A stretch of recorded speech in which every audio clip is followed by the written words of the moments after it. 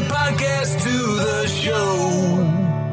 You can listen to or know. Welcome to our Ted Lasso talk, the Tedcast. Welcome all Greyhound fans. Welcome all you sinners from the dog track and all the AFC Richmond fans around the world. It's the Lasso way around these parts with Coach, and Boss. Without further ado, Coach Castleton. So wait, the B41? That's the Flatbush bus. That's the bus that goes down Flatbush. And when I started going to Jackie Robinson, IS 320 over by Ebbets Field, when we would try to catch the bus, so we had to walk all the way down there, especially when it was cold. It was truly chaos. I'm telling you, just straight up Hunger Games of travel. Like people jumping on the back of the bus, and some people yelling about the people who jumping on the back of the bus. On the outside of the bus? On the outside? No. I mean, there's a back door and a front door. Yeah. So people didn't want to pay, or the bus was just packed, and they were like, "I'm getting on this fucking bus." Like I would have paid, but I got to get to work. I don't give a shit. And they would just get through. They would come on through the back door to get on the bus. But then some people were just like, I don't feel like paying for, sort of like the equivalent of turnstile hopping. But it was crazy. Like I remember specifically what I started telling you was one morning. I remember this guy just yelling, "There's a pickpocket on the bus." I was like, what is? I'm going to school. What is happening right now? It was completely. And was there a pickpocket on the bus? Oh, I'm sure there was. Like the Artful Dodger was on the bus? I guess. A quote-unquote pickpocket? Were you in Rome? It was so funny. I remember it. I remember everybody being like, "Oh, okay," or like kind of looking around and being like, "All right, nobody bump into me now. We're done. We're done with the bumpins." Oh, a pickpocket. Okay, everybody, pickpocket mode. So it was complete chaos. But yes, the idea of walking to school. Yeah, we had to. It was a different time though. I mean, I tell people all the time. I was in certainly by 5th grade, but I'm pretty sure it was in 4th grade was when I first would go get my sister who was in 2nd grade. Go pickpocket? Were you about to say we're about to go pick? No, I was not actually, but that would have been funny. Okay. But I would go pick up my sister after school when we both got dismissed from school. And I was in 4th grade and she was in 2nd grade, or I was in 5th and she was in 3rd. And we'd walk home and I'd let us in and we'd be there until mommy got home after work, which was, 6, 7 o'clock, whatever time it was. I mean, it was just like, yeah. like now you'd be hauled into I don't know how many agencies and courts and shit. Like we just went home. Like we just went the fuck home. Latchkey. Yeah, Style. total. Yeah, like it wasn't. I didn't even know that was a thing. I was probably in college the first time I heard somebody say a latchkey kid, and I was like, "What's that?" And it turns out I'm that. That's you. But you started to say, boss, because it looked like you weren't any more appalled by that than I was. Oh no. I was just actually Google mapping how far it was from the house we grew up on, like in elementary school, to the actual elementary school itself, because we walked. I do remember on especially hot days, I'd be like, man, fuck this. It's so fucking far. It must be miles and miles and miles. And I just looked it up and it was half a mile. It was 0.5 Isn't that miles, great? Literally 0.5 miles. Isn't that great? Mm-hmm. It actually, they estimate about 10 minutes to get from my house to the school, which, that does sound about right. We got into this because obviously this is a Ted Lasso podcast. We got into this because I was asking Boss, we were talking about snow days, and a big snowstorm has hit the Northeast. And my kids had like a delayed start to the school day, but Boss was talking a little bit about Chicago public schools and shutting things down. And what was your position on that, Boss? It's fucking bullshit. Closing down schools is fucking bullshit. The schools aren't doing well enough, so let's take them away from the children who need them. Send those kids to a different neighborhood where they're going to get their ass kicked because nobody understands the different neighborhood cultures in Chicago. That and not people that are running any of the offices. Fucking not that. Let's take away one of the community centers, i.e. the schools within a community, because that community is not doing well enough. Fucking, this is why. They should pull themselves up by the bootstraps. Listen, Lori Lightfoot and I, we have some issues. She broke my heart. I can forgive her eventually, especially because she was so sad in between the actual election and then the runoff. So sad. Like, I know that she suffered. Fucking Rahm Emanuel can fuck off forever. There's a gif of him like walking through a crowd trying to shake hands with people, and some guy's sitting down looking at his phone, and Ron like shoves his hand into the guy's face. The dude looks up at him, shakes his head no, and goes back to his phone and will not shake his hand. It is amazing. It is fucking great, and I love it. And that is how I feel about him forever. I think he's in Japan now because Biden sent him over there.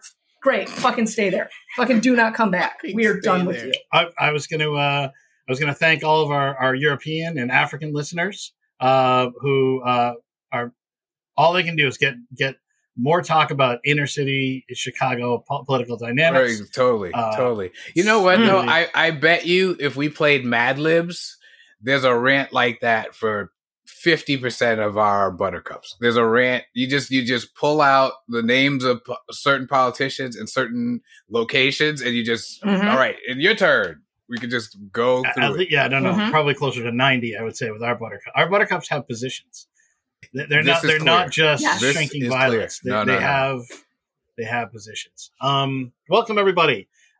Today we are discussing Ted Lasso season 2, episode 10. This is part 2 of the episode entitled No Weddings and a Funeral. I'm your host, Coach Castleton. With me as always is Coach Bishop. What's going on, family? And our boss, Emily Chambers. I like that we talked for 5 minutes and then got introduced. I was going to make a joke. I was going to try to roast Castleton. I did it poorly. Yeah. No.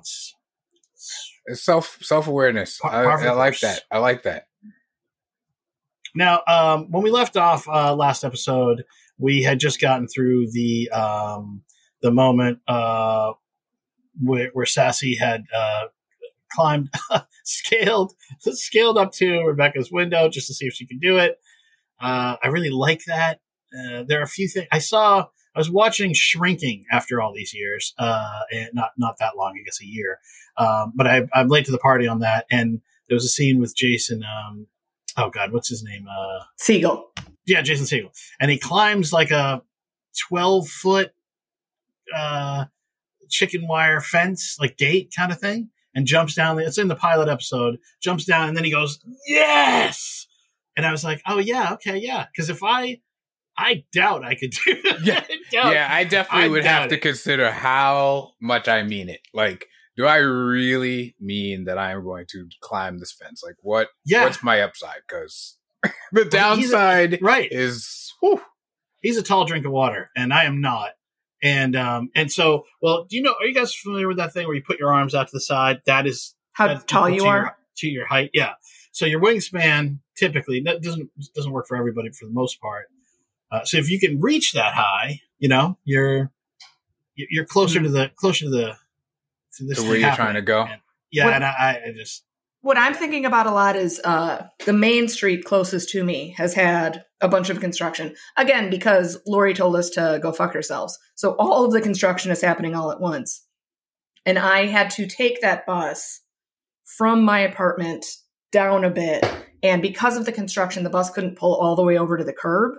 And me trying to step down from the back of the bus all the way onto the street, I did make a noise on my way down. And that was 2 feet. I was like, I just had to reach a little bit, and I was like, this is going to hurt tomorrow. I'm be a real bitch. I mean, here's the thing about I get it. We got to get into the show, but I try to practice positive neuroplasticity, and I try to say, I see construction. That denotes progress. Like, oh, this is good. Okay, yeah, we're sidelined. We're sort of inconvenienced on this drive for a while, or this commute. But you know, things are getting better because that crew is there, improving something. But really, it's so easy to look at it and go, yeah, they're there because something is messed up, wasn't done right the first time, and then you drive by and there's 14 guys watching one guy dig. And you're like, it's so that might be a Massachusetts phenomenon, but there's all these jokes about you know, everybody watching, and then the the police are directing traffic at $93 an hour, and you just go, it just feels like not a lot of good thinking around that. But yes, I wish it was just where we could say, yeah, it's progress. Like, great, yeah, everything's gonna get better after this construction's done. The only not the only, but one of the construction jokes in Chicago is that between, say, late February and early March, nobody should ever drive drunk. Ever. Like, if you have a drink, figure out some other way home. Do not drive drunk. But the way you could tell in Chicago who is driving drunk is not the people who are swerving. It's the people that are going straight down Western at a normal speed, because those motherfuckers are hitting every single pothole the entire way down. And if you were sober, you would be moving out of the way of those bitches. But you're not, because you're doing something bad. I love it. That's great. All right. Well, we pick up the action with Roy and Keely both dressed in black, getting ready for the funeral of Rebecca's father, dear departed father. And boss, this is I really like this. I mean, I know we're in the territory where you're not as engaged, but there are parts of this episode I really liked. We had some chatter on our on message boards. Where, Coach, you got to come into the message boards, by the way, because I sort of tried to summon you. There was some chatter about Ted Lasso that was not of an ilk that you would appreciate. Of what? And yeah, no, I know. And I tried to sort of summon you, but I didn't actually call you out. I was trying to send out vibes for you to come in and save me. Boss was just cutting me in half. I can. She looks so pleased. She does look like a nice person, but there's just like a calm about her that, you know, I believe that she really did go after you, because there's just a real peace in her face right now. It's what the Chambers family does. We got on our boards. We have the younger Chambers talking about my how terrible my dialects are, and that when I do you, Coach, I sound like I'm from the South. I laughed so hard. Listen, it's because I'm trying to capture the chill of your personality. Yes, no, more than the New York. Yeah, no, there was, but yes, I laughed and I thanked her from Birmingham, Brooklyn. I don't know if you saw my response, but I thought that was very funny. Yeah, no, I laugh each time with your impression, especially when I'm not around, because then I have no idea when it's going to pop up, what you're going to say. So then those are extra fun. The key thing is, it's you. You know who I'm talking about. Yeah, so there you go. Every time. That's a yes. It's not great. None of my impressions are great. But we are over with Keely, and she's saying funerals are weird. Roy agrees. And what does she say here, boss?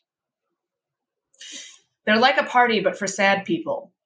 And where everyone knows they have to go and be sad. Maybe you're not sad, but you have to go and be sad. I think that's weird. Which is, I should point out, sort of the opposite of what Deborah was saying about how you should be happy every day. Keely's saying, well, now you should be sad. This is a place you have to be sad. Oh, snap. Well, yes. I mean, it's a good point, because Deborah's a narcissist and Keely isn't. So Keely is much more attuned to the societal ramifications of these things and the social emotional responsibility you have in an environment like that.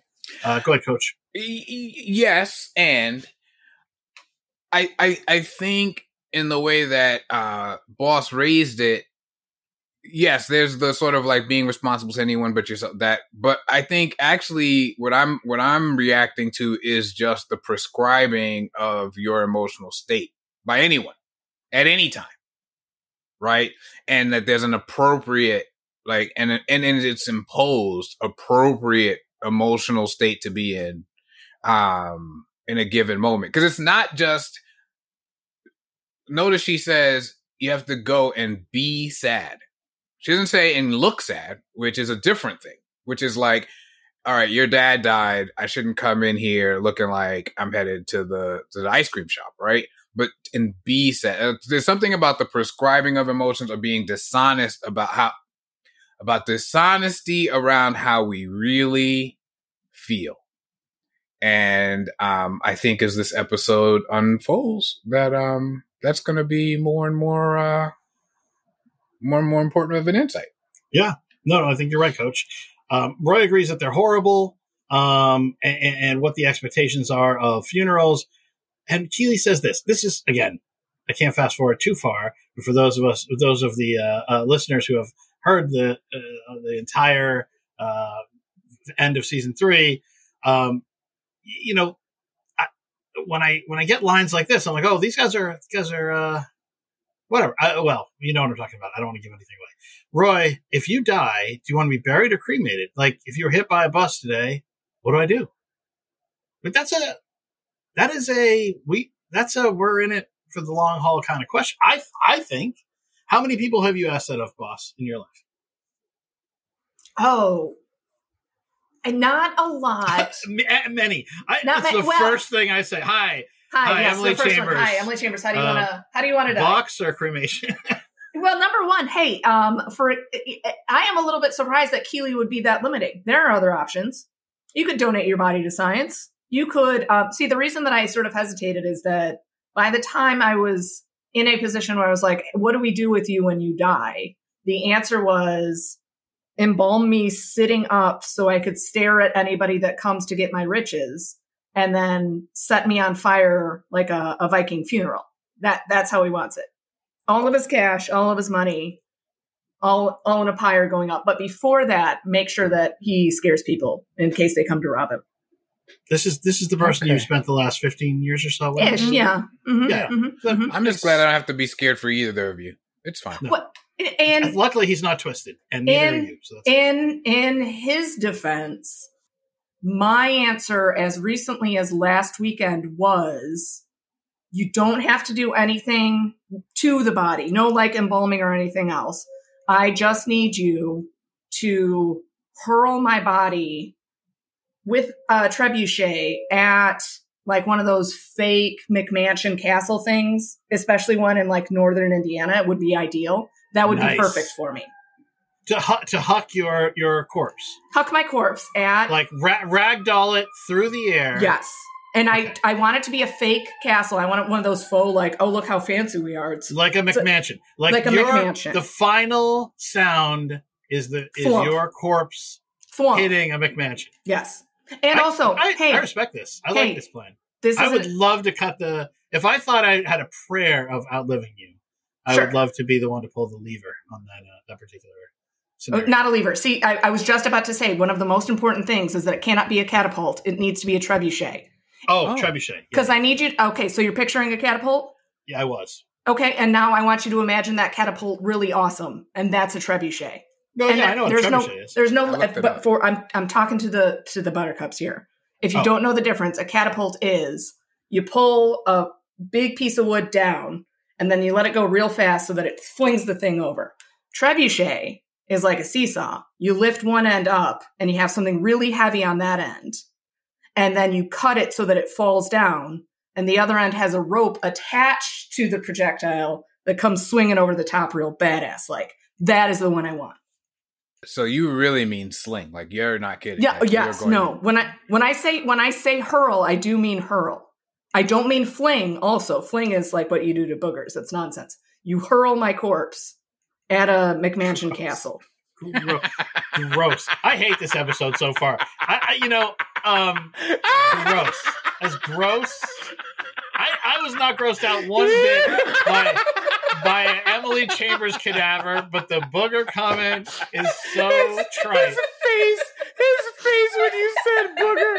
Oh, that's so great. That's Jesus so Christ. Great. Oh, God. His face when you said booger. So let's go to a funeral. True to form, Roy says he wants Keeley to go after the bus driver and make him pay for what he did to me. Avenge me, Keeley. Avenge me, which is possibly a Red Dawn reference, since we're saying this is a Gen X show. Makes sense. I didn't catch it, but I remember watching Red Dawn a lot at one point. Coach, I was going to ask, boss, do you even know what Red Dawn is?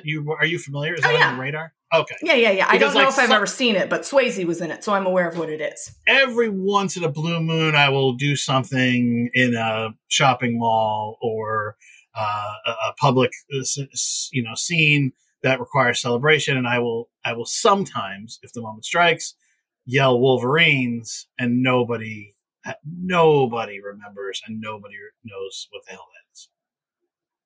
That's like funny. You guys are blank. That's really funny. No, I would not catch that. I'm sorry. Yeah, that's what I'm saying. Like, I remember watching it then, but like, yeah, there's no lines or whatever. I bet it was a big hit in Flatbush. I bet that bunch of white boys retaking America was probably. Yeah, in fucking Montana or something. I mean, I would know that you did not attend. We like it. It was pretty great. Yeah. I would know because you did not go to college in Michigan that you didn't mean those Wolverines. I would eventually get there.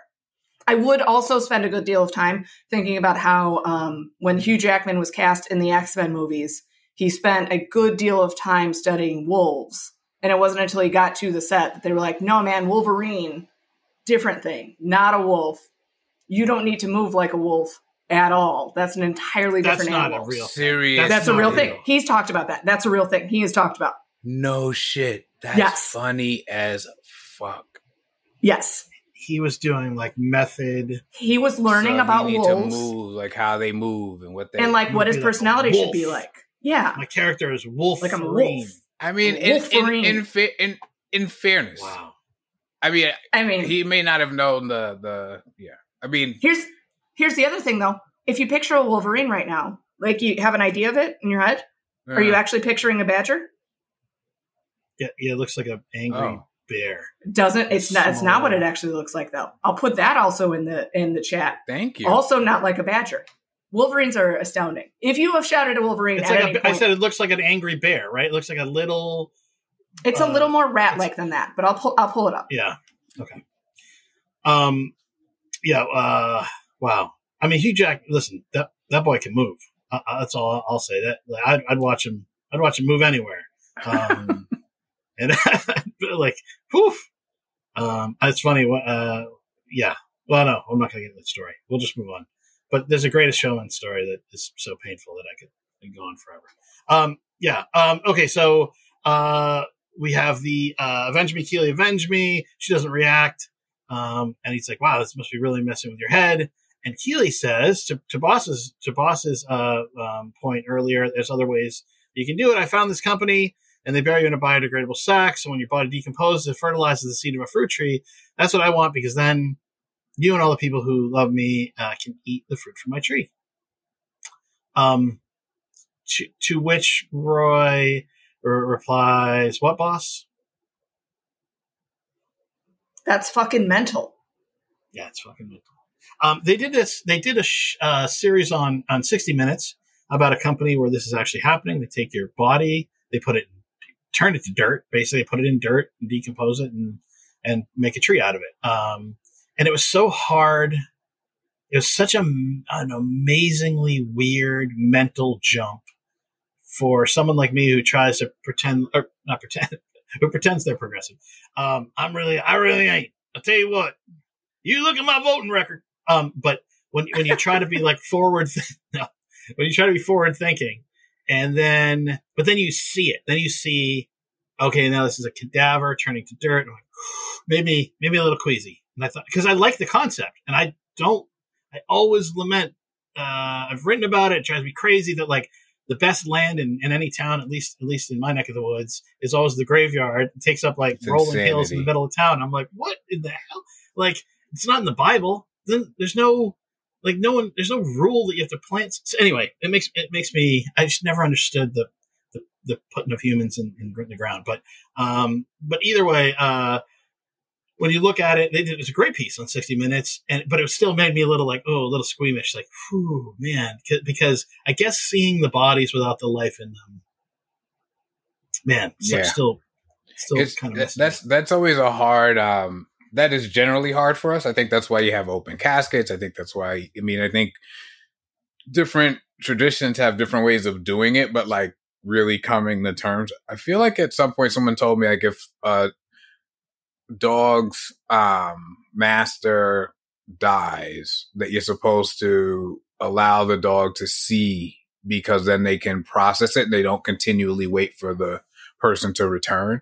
I may have made that up to some degree, but essentially that was, okay, cool. Yeah, no. I've heard the same thing about dogs. If you have multiple dogs, you're supposed to let one dog see the other dog dead. Mm-hmm. which in my family was a joke because we were like, well, Maddie's not really going to understand one way or another. She's not the smartest dog.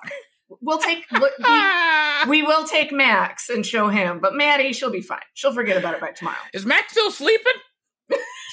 Yeah, right. That's one hell of a nap. So Roy says it's mental, coming from the guy who wants me to ruin a bus driver's life just because he killed you, swerving to avoid a child, Keely says, which I really like, to which Roy says, what does he say here, Coach? I didn't know about the fucking child. All right, which was great because the two of them, so like cute even in this like really dark and tense moment. But I think it's important. She keeps trying to connect and he keeps refusing to connect. I think that matters. Like she is actually she has already, if he didn't know initially that she's struggling with this or dealing with it, he certainly knows it by this point in the conversation. And he hasn't knocked off his, I'm just going to make a big joke of this. And I get it. Like in my family, like there's no funnier place than the cousins congregation within a funeral. In my like you're going to get in trouble. Like if you don't want to get in trouble, don't come over here because there will be some inappropriate laughing. There will be some stares. Like that's just what we do. So I get this vibe. But when somebody is clearly not there, you are making a decision whether like, all right, I'm going to settle this down and be with you, or I'm just going to be like, nope, I'm not doing it.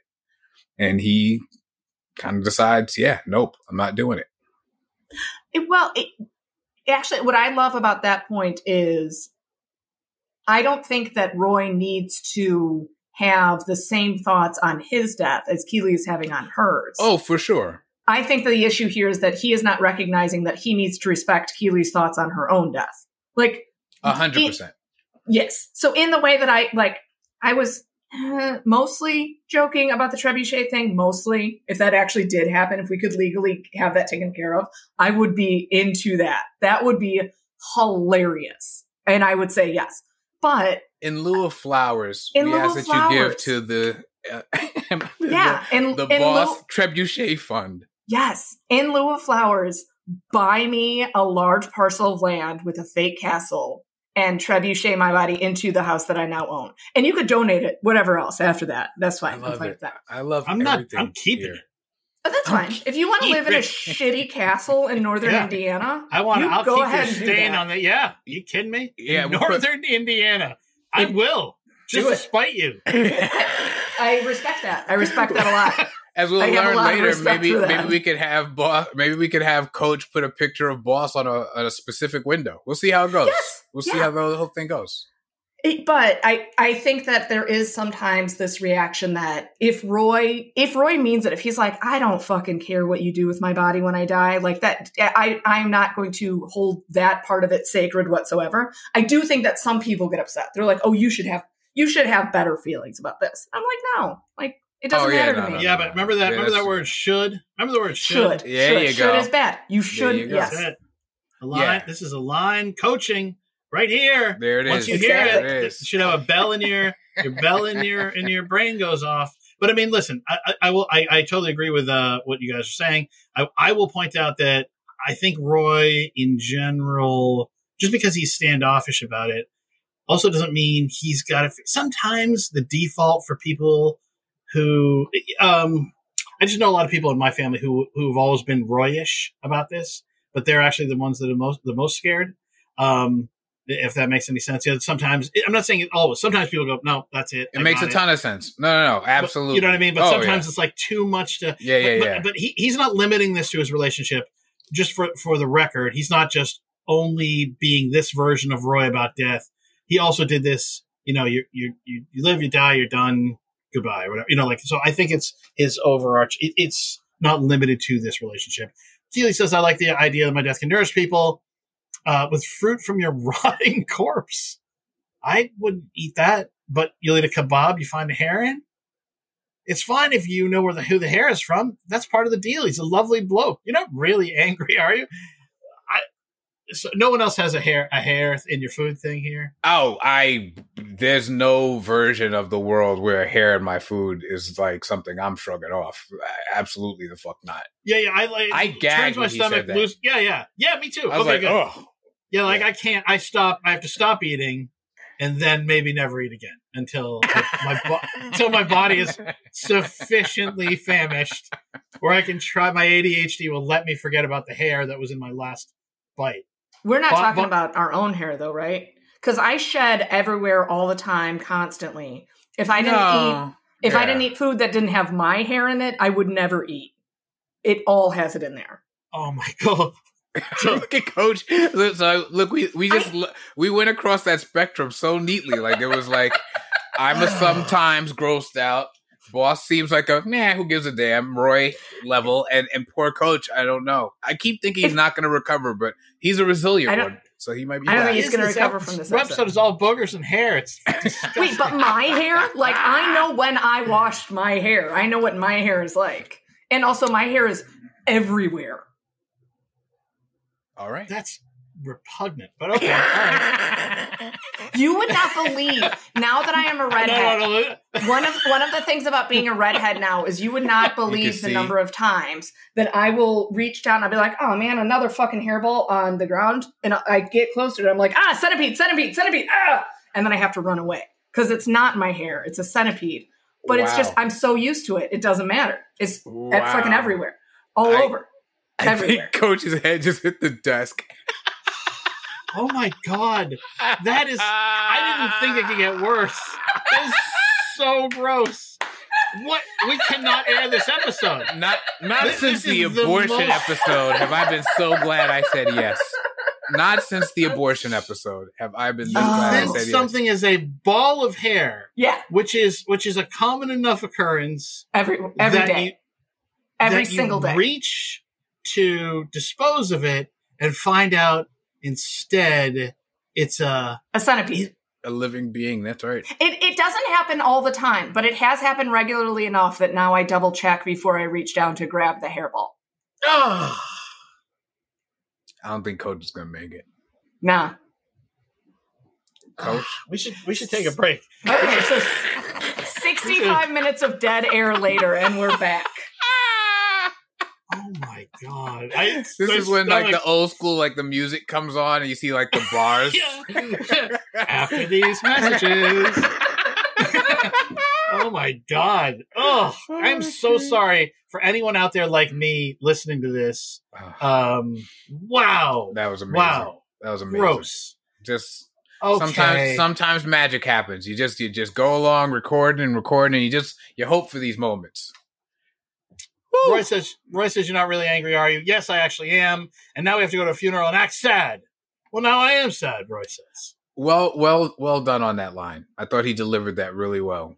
Why it took him that long to realize he was fucking up, I'm not sure, but he definitely realized it by then. We cut over to Ted Lasso's apartment, where every man should be able to get dressed in the time it takes to play what song, Coach? Easy Lover. Lover. And I thought this was a fun moment for me. I remember the first time watching it because I was already so in and wrapped up in it. I heard the first couple notes and I started laughing and I was like, oh my God, he actually really does get dressed to Easy Lover. Like that wasn't just like a throwaway just a joke. That is actually what he does. Yeah. And obviously to start out on 2 framed pictures, one of his actual son and one of his AFC Richmond spiritual son, I think is, it's relevant to the storytelling. So yeah, I mean, he is grooving.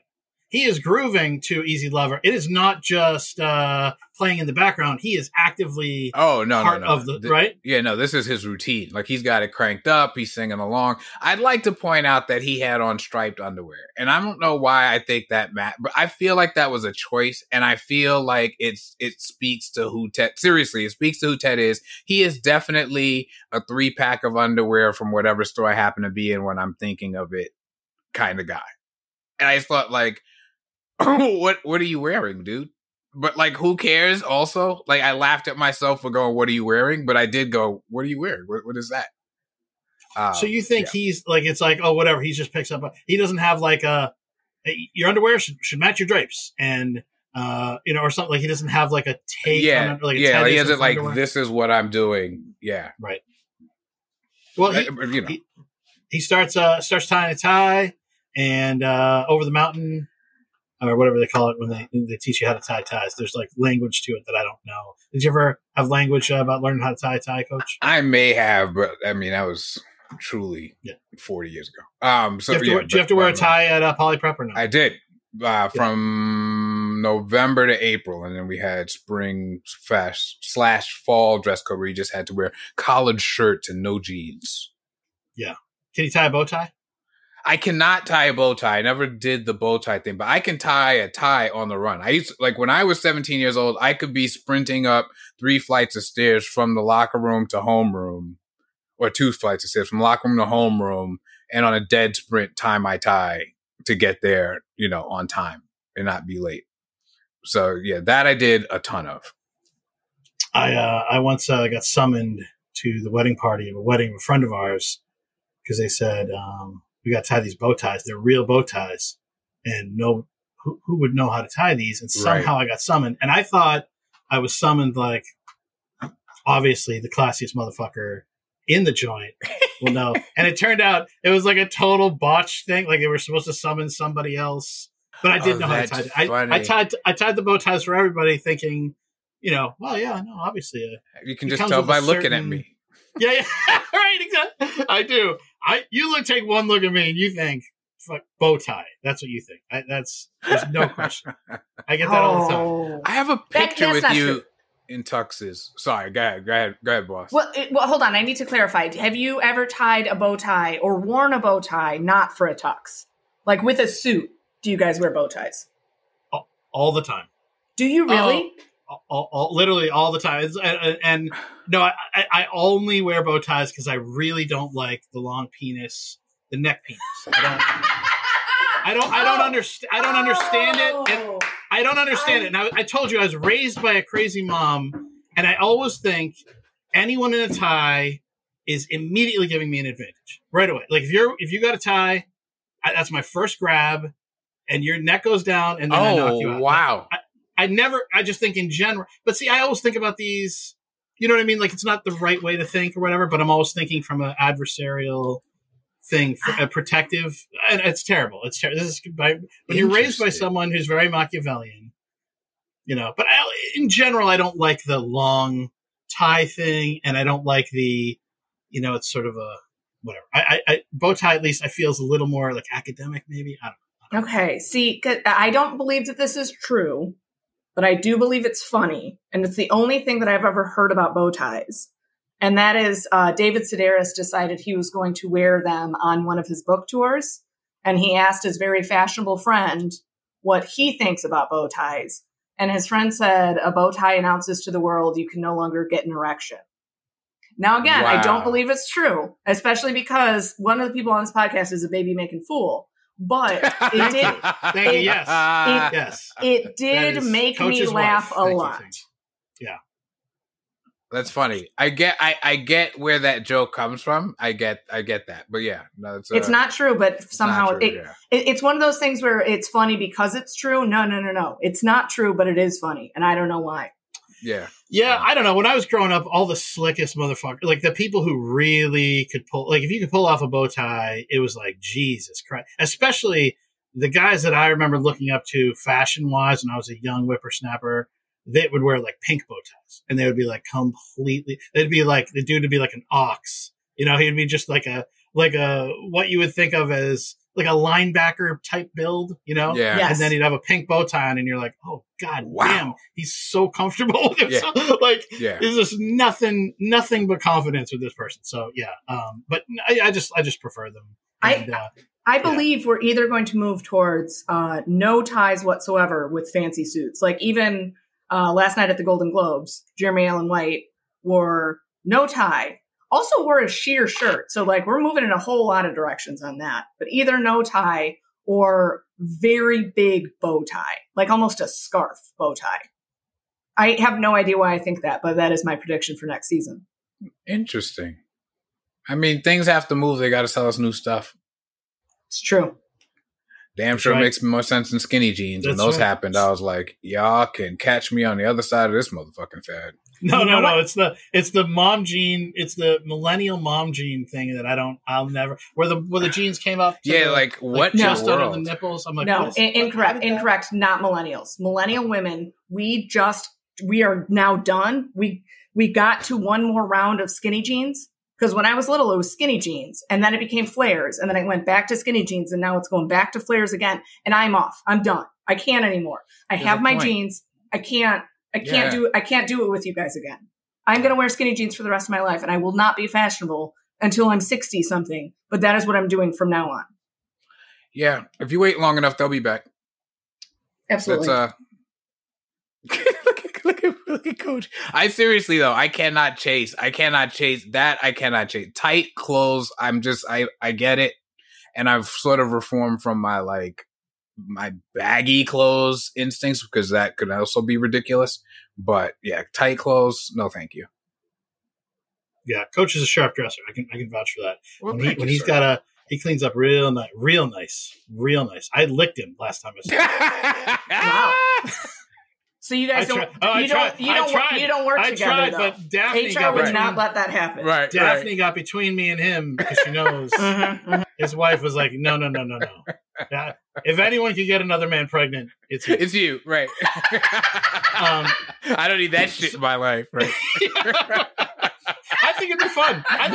Daphne. All right, so Ted continues getting dressed. He's putting on his tie, and then bam, we get the telltale. I think he does a great job with this. This is it not could be such melodramatic bullshit. Yeah, and it's really not hackneyed. And yep. He catches sees his own fingers. Starts having visions of. We get inserts of Green Army men and playing with Henry. We get a shot of the dart hitting the bullseye. Music swells, and then boom, we cut quickly outside to the funeral. We know what's going on. Oh, it's so hard to see. He was having a good time. It's amazing how your own mind will sabotage you, and very difficult when you're the one trying to assess it. This is why we always say get help, get therapy, get coaching, get somebody else to identify these patterns for you, because it's really hard to identify in and of yourself. Rebecca and Deborah are outside the church.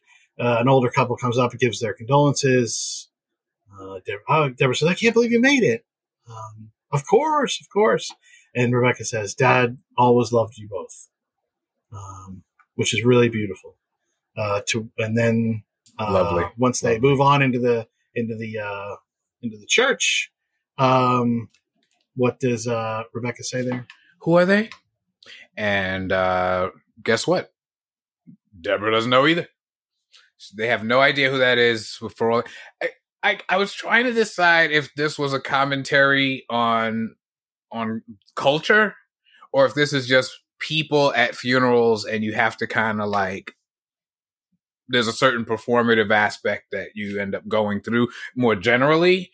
It was a funny moment, but I was trying to figure out what they were. Was it a specific joke to where they are or if it was a broader commentary? Listen, we are such a primitive people.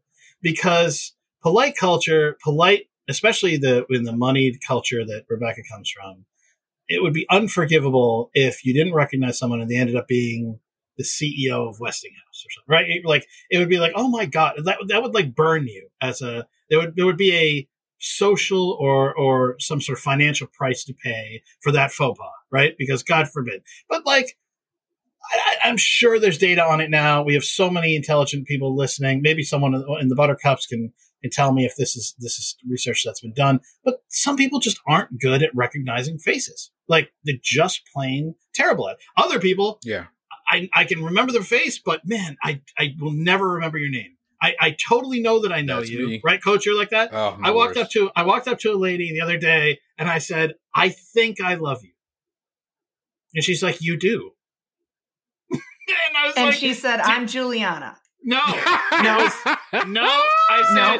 said, I'm looking at your face and I'm going, I've had such good times with this person and I just can't remember your name. And she's like, yeah, our kids went to preschool together like 17 years ago. She told me her name and then it all came rushing back. And yeah, it was like, in pickup lines, in whatever. She was one of the moms. She was so fucking cool that when other people would do horrendous Karen shit, I could whisper to her and be like, dear God, look at, and she would just snort. It was great. And I was like, I know, but I couldn't remember. And I knew her face. I knew, but I could not remember her name. But like, why is that it's just like, it should be a thing. Like, yes, some people are good at this. Some people are great at that. You get these assistants in Hollywood who are unreal at remembering everybody's name and everybody's face and every assistant to every single person in every production company. Right, Coach? That's what I was going to say. You got to it before I could come off from mute. The knowing the assistants is so important and so not my natural strength. Like, just to memorize names. Like, if I got to know someone because my boss was dealing with their boss or whatever, but just sort of like that ability to memorize who's an agent where and who's an agent trainee where and who, oh my God, it's amazing. I lost a job one time, a screenwriting job, because 3 years before I had been introduced to somebody that I had spent time talking to on the phone and I didn't know her face. I'd only been on the phone with her when she was an assistant and I couldn't identify her and they said, oh, do you know blah, blah, blah, blah, whatever. And I didn't know her last name, so I just knew and I was like, oh, I don't know. And she's like, yeah, hi, we're on the phone like once a week. And she was so insulted. And I was like, oh, and then later on she got promoted. She was an executive. And it came down to me or one other person. And she was like, and I'm sure that was the only reason I lost it. It had to be that.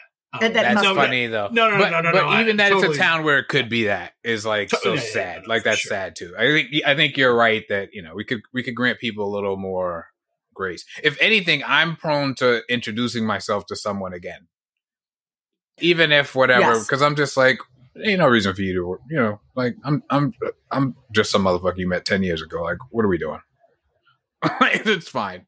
You know, I'd rather just give you the opportunity to go, I remember. Yeah. Right. I actually, with most of the people, even like friends of friends that I know, I've been at parties, I'm sure they'll remember me.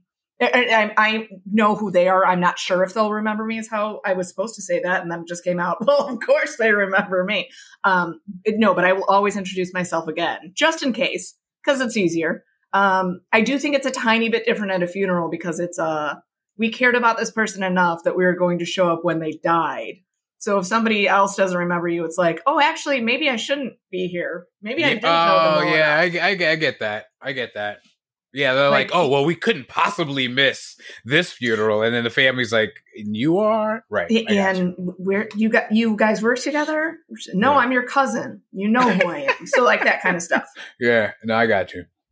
Well, the concept of the people that show up at funerals having importance. So it's like, am I important enough for someone to drop everything and show up to say bye one last time? And I think that historically in my life, I'm one of those people that would have put a preposterously high value on that.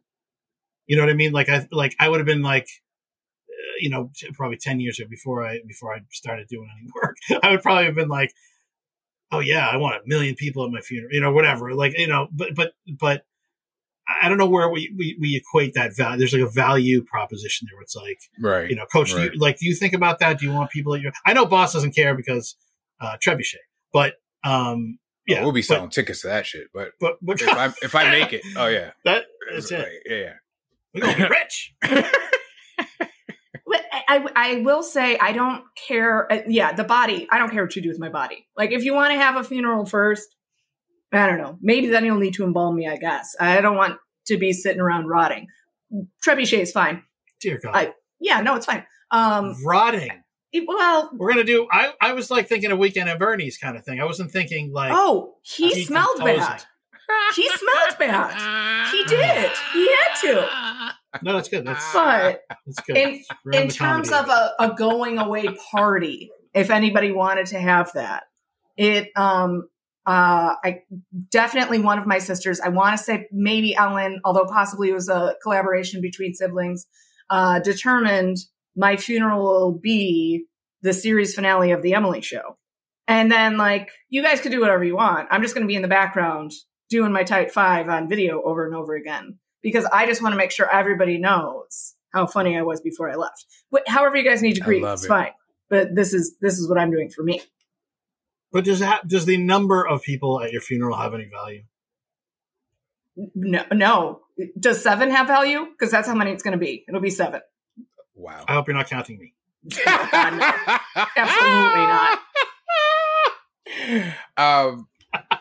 That's really funny. I have thought about it, and I guess in my mind, I have done the correlation that you put forth, Coach. So I'm thinking about what all that points to and means, but when what is it? Where does it come from? Like, there are times where I'm like, oh, now this person probably wouldn't go to my funeral anymore. Or like once upon a time, not right now, but like at a different point in my life where that seemed important. It is, because I remember you introduced me to the concept. You were the first person in talking about our league. I always remember this. You were the one who said to me, I mean, you know, like, these are the guys who are going to carry my casket. And I was like, oh shit. Yeah, and that became like a thing. That then became part of my thinking, was like, huh, shit. I'm sorry for poisoning you with that. Yeah, no. But I think it's an interesting piece. I have, you know, people talk about, you know, live as if you're gonna die, you know, tomorrow kind of thing.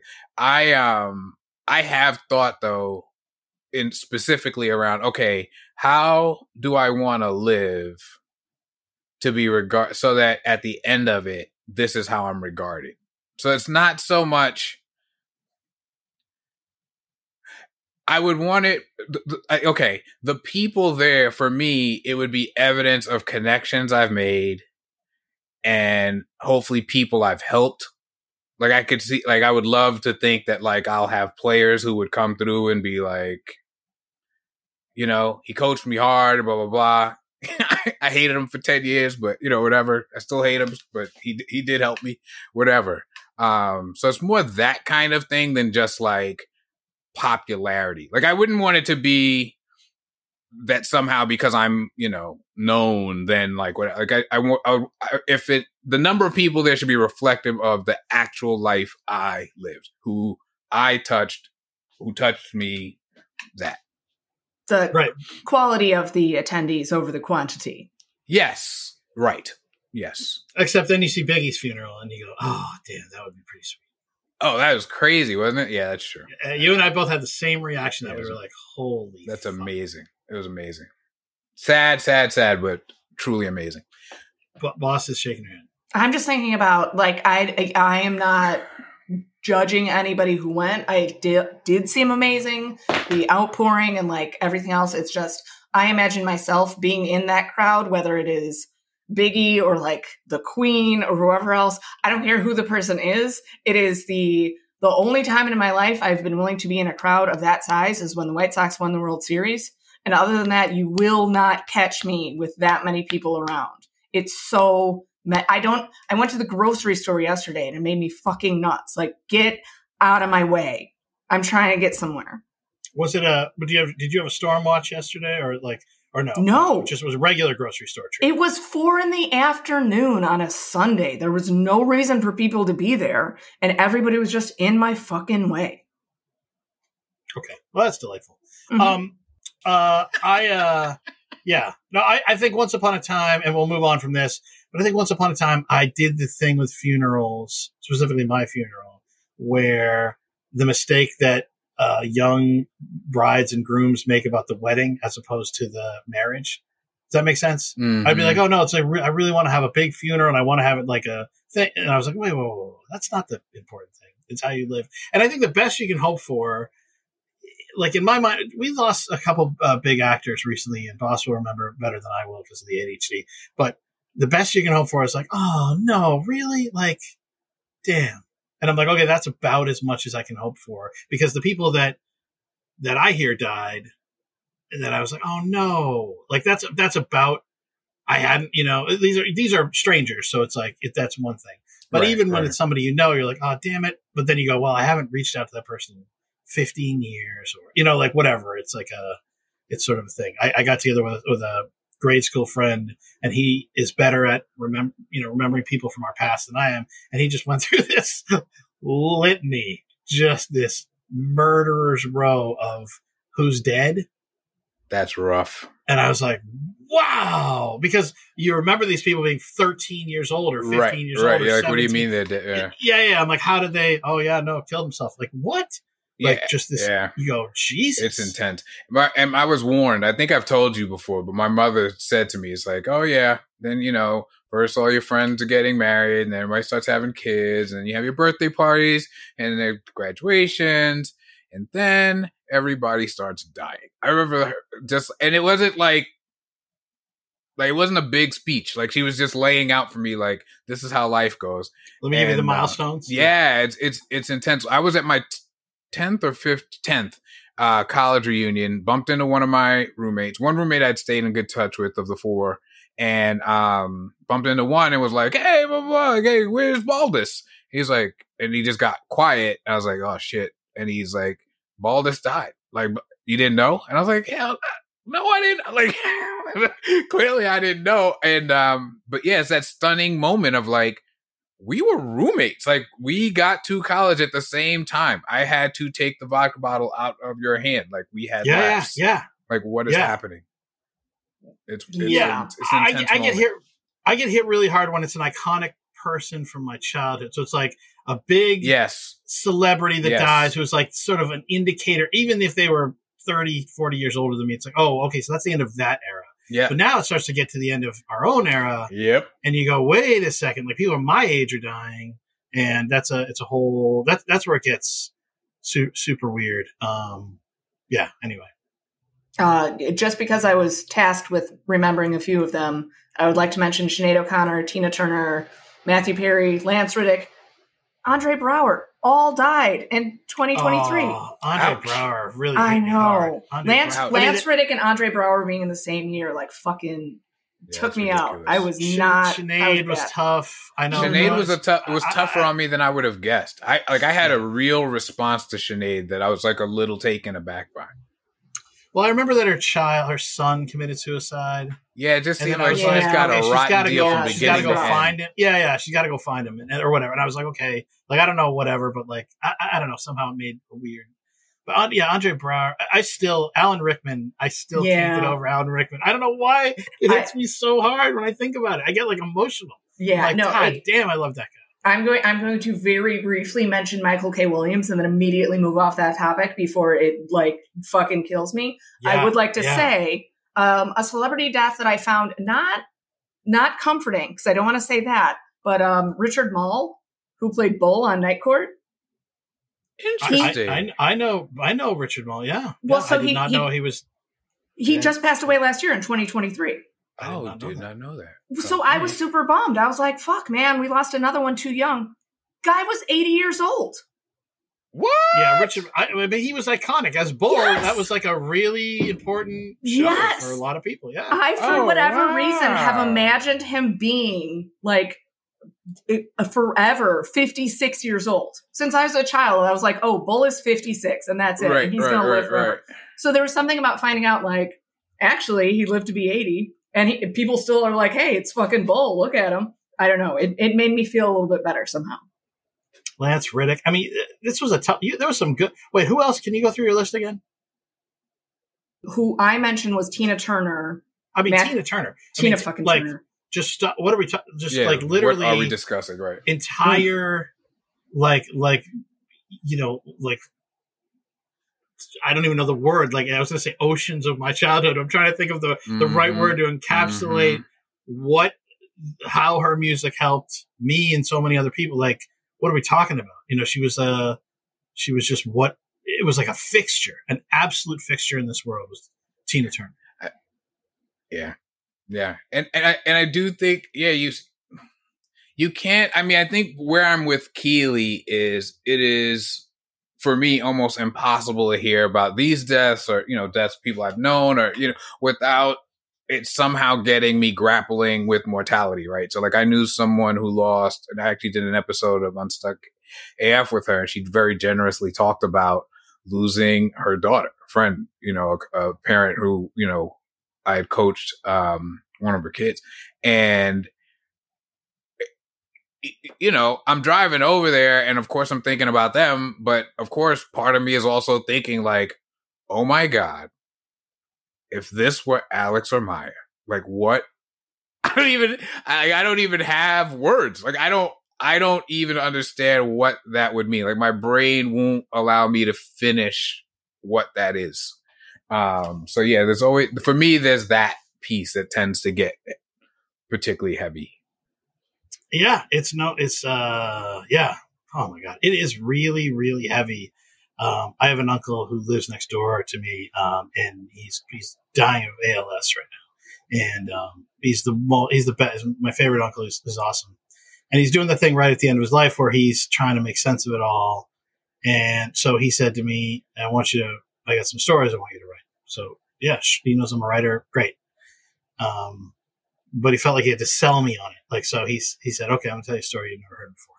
And I feel like I've heard all the family stories, And he grew up in a village in Greece, and he started to tell me, he's like, I'm just going to wet your whistle. I'm just going to, because he's like, you think you're so fucking smart? I'm your favorite uncle. I know you're better than that. So I'm just like, yeah, no, like, well, sure. Yeah, I'll write your story. Like, whatever. And he's like, he proceeds to tell me the story. When he was 5 years old, growing up in a village in the middle of Greece, and this is he's in his 70s now, so long time ago, and he was talking about the death of his little brother when he was 5 years old. I didn't know. It would have been my uncle, and this is his first story out of the gate, and he kicked my ass so hard, and I was like, this is the worst. Like, you couldn't tell me personally a worse story. Like, this is, whatever. But like, the story was amazing. And, you start, then you go home. First of all, you're crushed by it because you're thinking about how there's a baby that died. And then how the ramifications for him and his life, and how he saw it and how he processed it at 5 years old, and how in his 70s, he's still thinking about it on a regular basis, and how it's a story that formed who he was as a person. And it's so hard when you're faced with it's the one thing, it's a door we just don't know what's behind, and so it's something that we all grapple with. And at least in this scene, it seems like my mind goes to Wayne. For those of you who are just joining us, you may not know that we've done analysis on the TV show Wayne, and we remember that Dell never got to go to her mom's funeral. But then when some stranger in episode 4 finds something black to wear, it became something that was important. Who knows why, right? Like, and the beauty of it was she didn't know why, and she admitted she didn't know why. And then Wayne was just happy to show up and sit with her. And he didn't know why either, but he was willing to be, in the same way. When things go wrong for people, we try to be there to support them. In season 3, Roy himself will address how this dynamic happens for people who haven't seen it yet. But it's funerals are tough, and this whole thing is interesting. And then when you get to Deborah and Rebecca standing outside doing the greeting, now you're into like the stuffy protocol of it, which is a whole other element used to stave off the. You don't want people to think about the mortality and you're trying to, if we can stick to procedure. Yep. You stand here, you go over there, you're going to say this, who's going to sing, who decides this. Yeah. Yeah. Who's God forbid we deteriorate into, emotion. Like 100%. Yeah. Well, I think I would like to point out in that case, that is very specifically a Anglican and to an extent white American phenomena. And I'm not saying that doesn't impact other people. I'm just saying that there are plenty of other cultures where the funerals are either extremely celebratory or extremely open with the actual grieving itself, or a combination of both. Like, I don't want us to pretend that all humans everywhere react to death in the same way. This is what they are going through right now in terms of not wanting to deal with some of the unprocessed trauma from Rebecca's childhood that we're going to find out about, or her difficult relationships with both of her parents, or the stuffy protocol, or everything else. Like, this is how this specific group of people processes death and funerals and the ritual surrounding that. I think I have a hope, at least, that when I take myself out with sleeping pills and cheese croissants when I'm 80, maybe 82, we're on the fence about that right now. Still trying to figure it out. But I vote 80. I think 80 is good. I like a nice round number. It feels final, you know. But my hope would at least be that the people I'm leaving behind, who are always the ones that suffer the most, obviously, will understand that this shouldn't be considered a tragedy or something terrible or extremely sad. Like, I'm fucking old, and that's what old people do. They die. Like, it's fine. It'll be okay. So I think that we could have a healthier relationship with death, even though it is sometimes tragic and horrible and chaotic. Or hear me out here. Or we could just keep doing this shit. A la Altered Carbon, we could take our consciousness, upload it into a stack, and then switch sleeves. Do I get to hang out with Joel Kinnaman? You could wear Joel Kinnaman. I don't. No. I don't need to look like him. I'm saying, is he going to show up with that backpack and murder a bunch of people? Because that is what I liked about the show. You know the sleeve I want. I've said it before. You have. God damn it. I'm blanking now, though. One of the most beautiful men. I look at him and I go, God damn. Oh, Coach Bishop. That's it. Nailed it. Nailed it. Former quarterback coach. Oh. Big smile. Cam. That's it. Cam Newton. My God. Big muscles. Yep. Beautiful smile. Looks great and everything. Ugh. It'd be great. Okay. I'm glad we get all that stuff out of the way. I want to get the mopey stuff out of the way because cue the Emperor's March. Here we get the Devil Incarnate. And boss, who shows up at Rebecca's dad's funeral? Rupert fucking Mannion. And he's sporting a new douchey kind of goatee. He says hello to Deborah and gives us his sincerest condolences, to which Deborah ogles the newborn, and Rebecca says, what, boss? Didn't think you were coming. Oh, Rebecca, Paul was family. No, I meant because you weren't invited.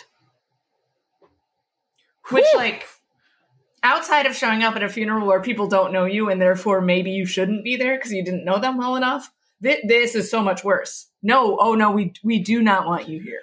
We would prefer you not. I think there's so much here because also he knows good and goddamn well that's the fact.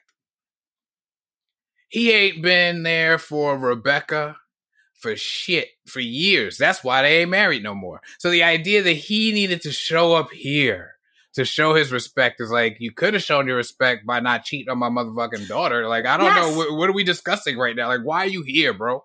Like, he's not, and I have more on that in a moment, but like, I just feel like, what a shitty, like, it is the opposite of showing up for her.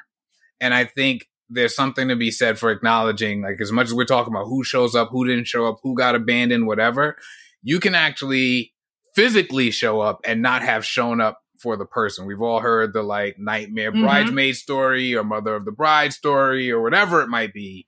Not that men don't do petty shit too. Those are the two things that just jump to mind. But no, we pretty much don't. Yeah, that's true. That's true. But yeah, I think, you know, it's the worst. And it seems like he's enjoying being the worst in a moment where like even the worst people don't behave that way. Like you're being a dick in this moment of grief is like, God, I hate you so much. Okay. All right. Now listen, I want to get into this because, and then I really want to hear what you both think about this. I'm curious, honestly, because we haven't talked about it among the three of us yet, but he shows up in a place he shouldn't be. Deborah says it's lovely to see you, Rupee. She calls him Rupee, gives her a kiss in the cheek. My mom treats my ex-wife like this, which I'm always like, okay. And Rupert then introduces his new baby, Diane. Deborah calls Diane a chubby little baby. Rebecca says, "Congratulations, mother. You just fat shamed a baby to tears." He hands the baby off to Bex. Rupert is holding the baby. He hands it to Bex, the lovely Keely Hazel. Bex quickly makes the baby stop crying right away once mom gets it with a kiss on the forehead. Rebecca, she says, Rebecca's watching this. Rupert says, "Bex has the magic touch." To which Bex says, "It's not magic. I ate the placenta raw," and she knows it. That was perfection. And the storytelling. Boss, this looks like you had something there, but I just wanted to say, like, whoever, I don't know if someone had someone in their family who brought this up or what, like, the reaction that most people would have in this moment, especially because, like, you're talking to his ex-wife. They didn't have children. Even if you don't know why they didn't have children. Like, really? And you're not a monster. So, yeah, you don't self-identify as a monster. Exactly. So you're just that, like, wrapped up in your own shit right now. To me, I don't know. It seemed like a weird addition to the conversation. So did you like that line? Wait, hold on. Let me actually. Here's what I want to do. Let me finish the one last line. Okay, go ahead. I want to discuss the whole thing. No, don't be sorry because I set you up for it. So Rebecca's got kind of a look of disgust on her face. Rupert says, "I had all the TVs in the house removed. I just sit around and watch them all day." Deb says, "How lovely." Deborah says, Rebecca says, "Excuse me," and exits the situation. And Rupert, when she leaves, he has a shit-eating grin on his face as he watches her walk away. We stay on him with that moment. Now. Okay, go ahead. I'm sorry, because I'm all over this. Rupert, this is maybe not, but this is about as close to wanting to, like, personally transform into a Ted Lasso character and murder Rupert. Like, I just was like, right, you're such an asshole. He is there just to be an asshole. That is his. There is no good. He doesn't show any genuine support to anybody. He walks up. He's immediately a dick. He knows if Bex doesn't know the history of it and what Rebecca looked like in season 1 when he told her about the child, he certainly does. He is like, this is, my definition of an asshole, somebody who causes unnecessary pain, and this is the height of being an asshole. So it's malice. This is a malicious, pure. I think the child is malice. I think he made a whole motherfucking human being just to be a dick.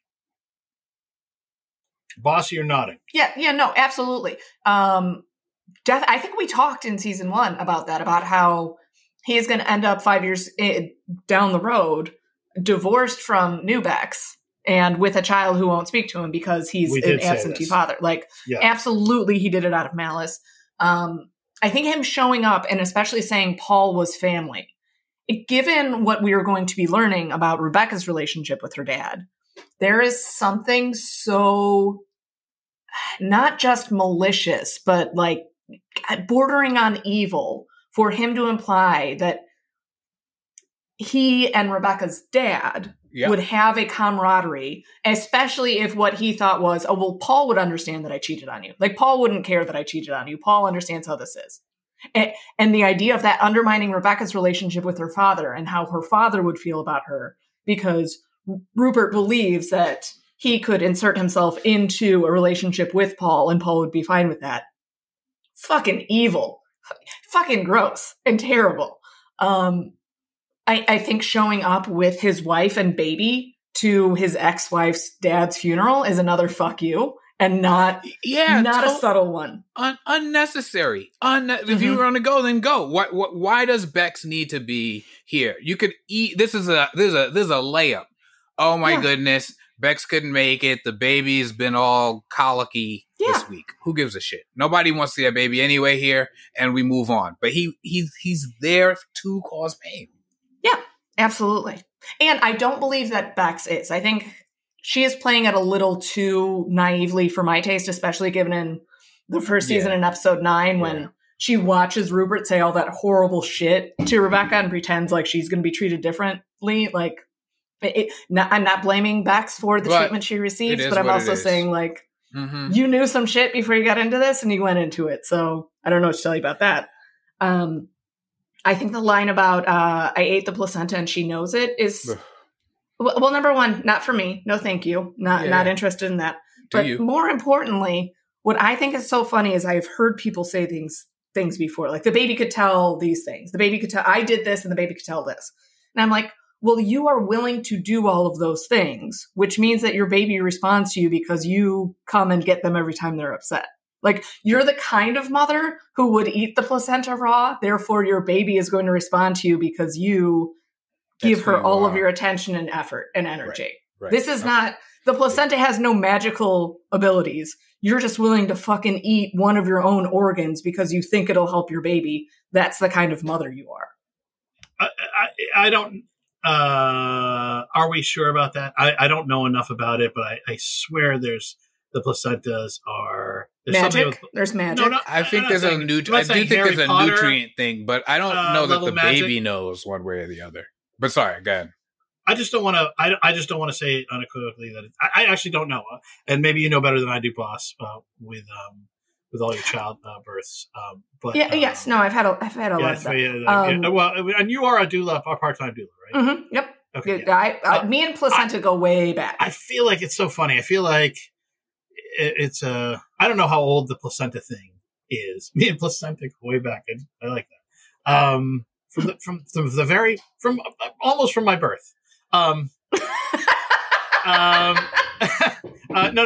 I just feel like so I'm a skeptic with a lot of they call woo-woos kind of things, and then I'm proven wrong all the time. So my position on it was like, what the hell, like, and now I'm like, oh, I feel like now they dehydrate it and they grind it up and put it in stuff, and somehow there's some data that suggests that's good. The thing is, I don't want to say, especially for I think our listening base tends to be a little more open-minded about these sorts of things, and I don't want to pretend. I don't want to claim to know something we don't know. No. What I am not saying is that there is no benefit, or that people shouldn't do it, or even that I dislike it. I would not do it, but I also would not have children. So this is entirely outside of me. What I'm saying is, I think that they have shown that there are vitamins and nutrients and some other things. It can be healthy and healthful, and it could be like, if you want to, fucking go for it. It's not going to hurt, and maybe you've got some shit going on.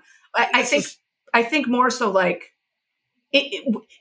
this is for me the same way that karma functions, in that I do not believe that there is some sort of outside force that is changing fate or impacting things. I think if you're an asshole all the time, people will be less likely to help you.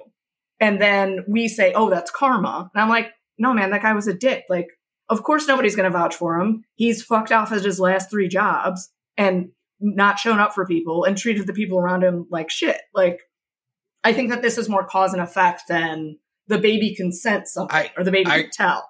I get what you're saying. And it's funny because early on with the line, I said that I came up with a way to systematize the engagement of the law of attraction. And my thing about it was,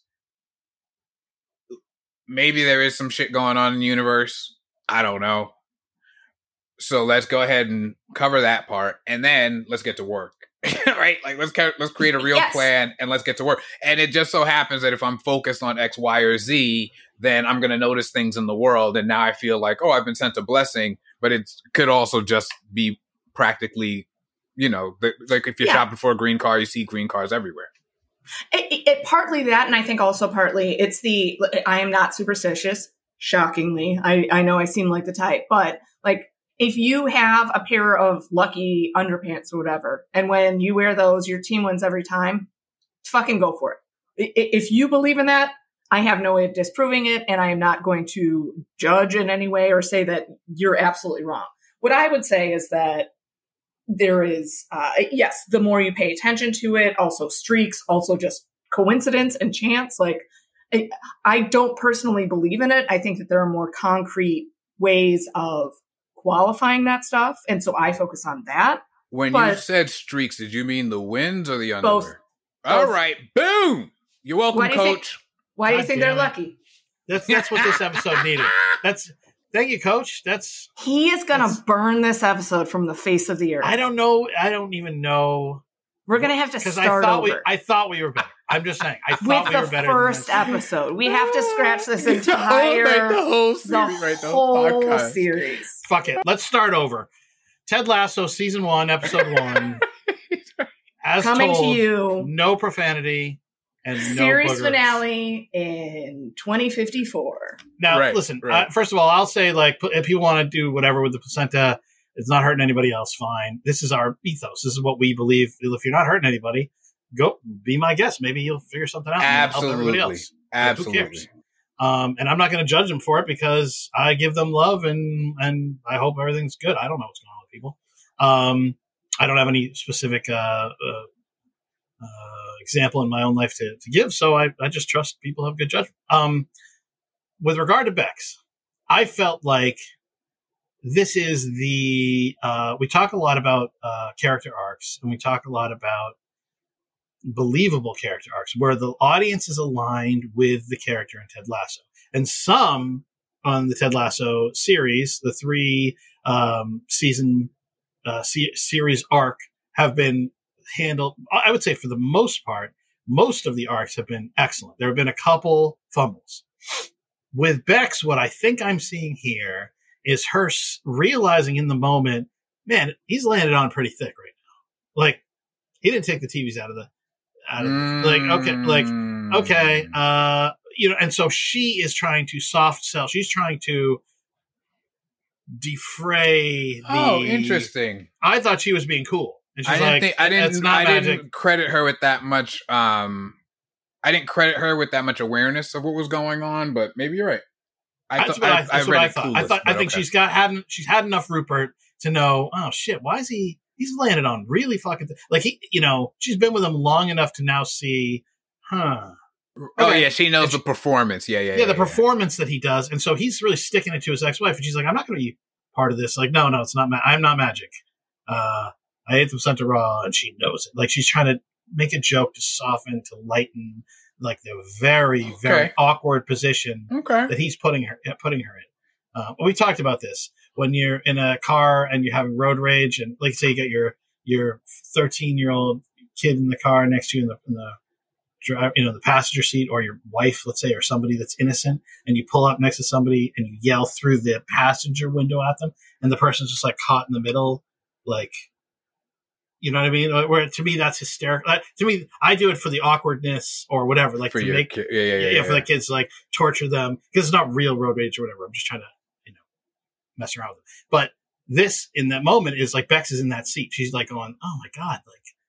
Like all right, that's how I read it. And then we see that it is disgusting with Rupert, and he is here out of nothing. But I would love to have a position where I could say, well, guys, what about that? But there is no other, like, this is just awful. It's just awful from Rupert.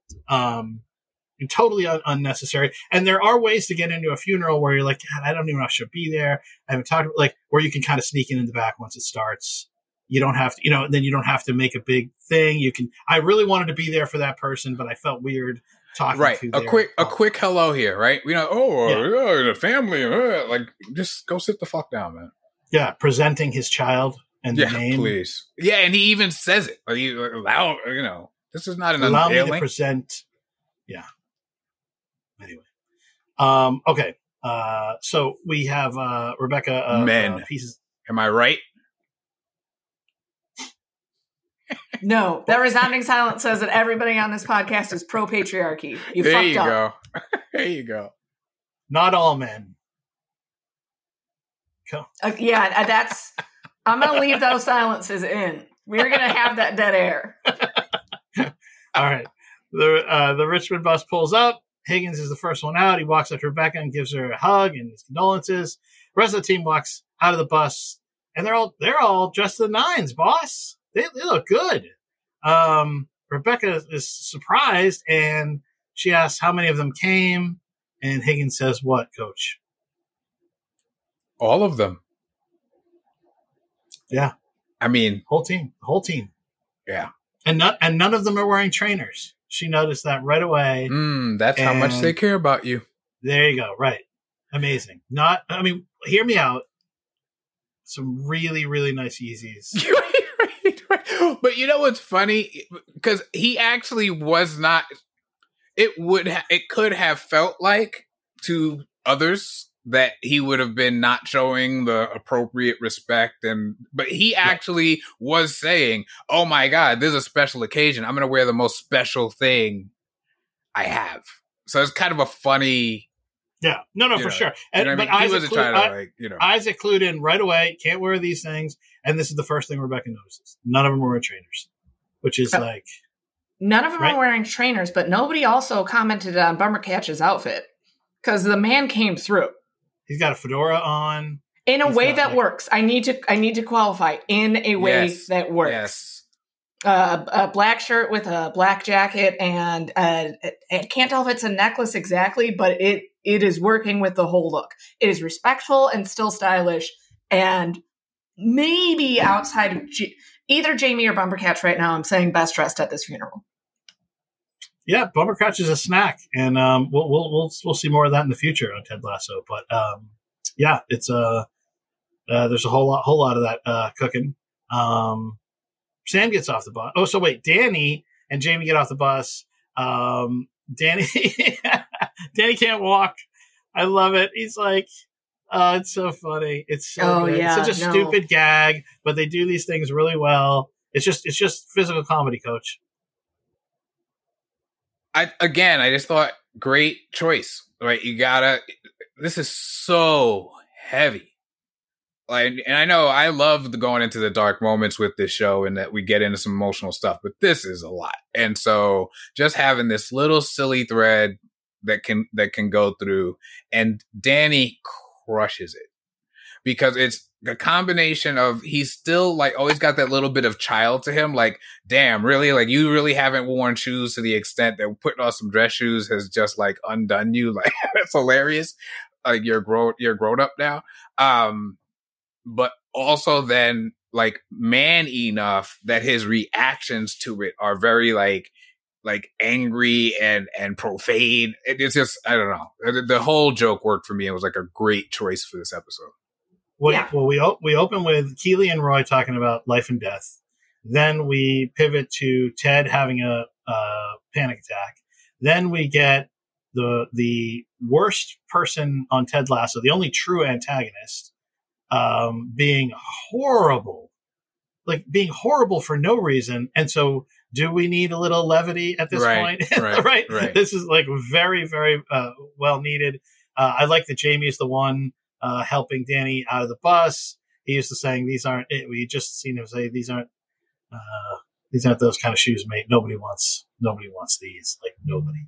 I remember thinking, why does anybody do this? I asked my dad, years ago, my dad had a pair of wingtips he wore every day to work and wear a suit. And I lifted them up and they weighed 300 pounds each. I'm like, what? Why would you put this on your body? Why? Dude, that's what a man does. You just wear that's it. You don't question it. And I'm like, oh my God. And then I remember I had to buy a pair of dress shoes and I hit the jackpot because there was a company near me where they had dress shoes and I went to try them on. I was like, these are as comfortable as sneakers. It was somebody who had been I know you have to wear them. So we're going to make these awesome. Mm-hmm. And I put them on. I was like, oh my God, I can this is I can just beat the system completely. They'll think that I capitulated, but I can play basketball in these. These are great. They're super light. That's really a win. I'm really, I'm glad that all of the problems with uncomfortable dress clothing has been solved in the world. That the wingtips you need to wear. I was waiting. I don't think we need to do any more work in that department, boss. I have satisfactory wingtips. What's your problem?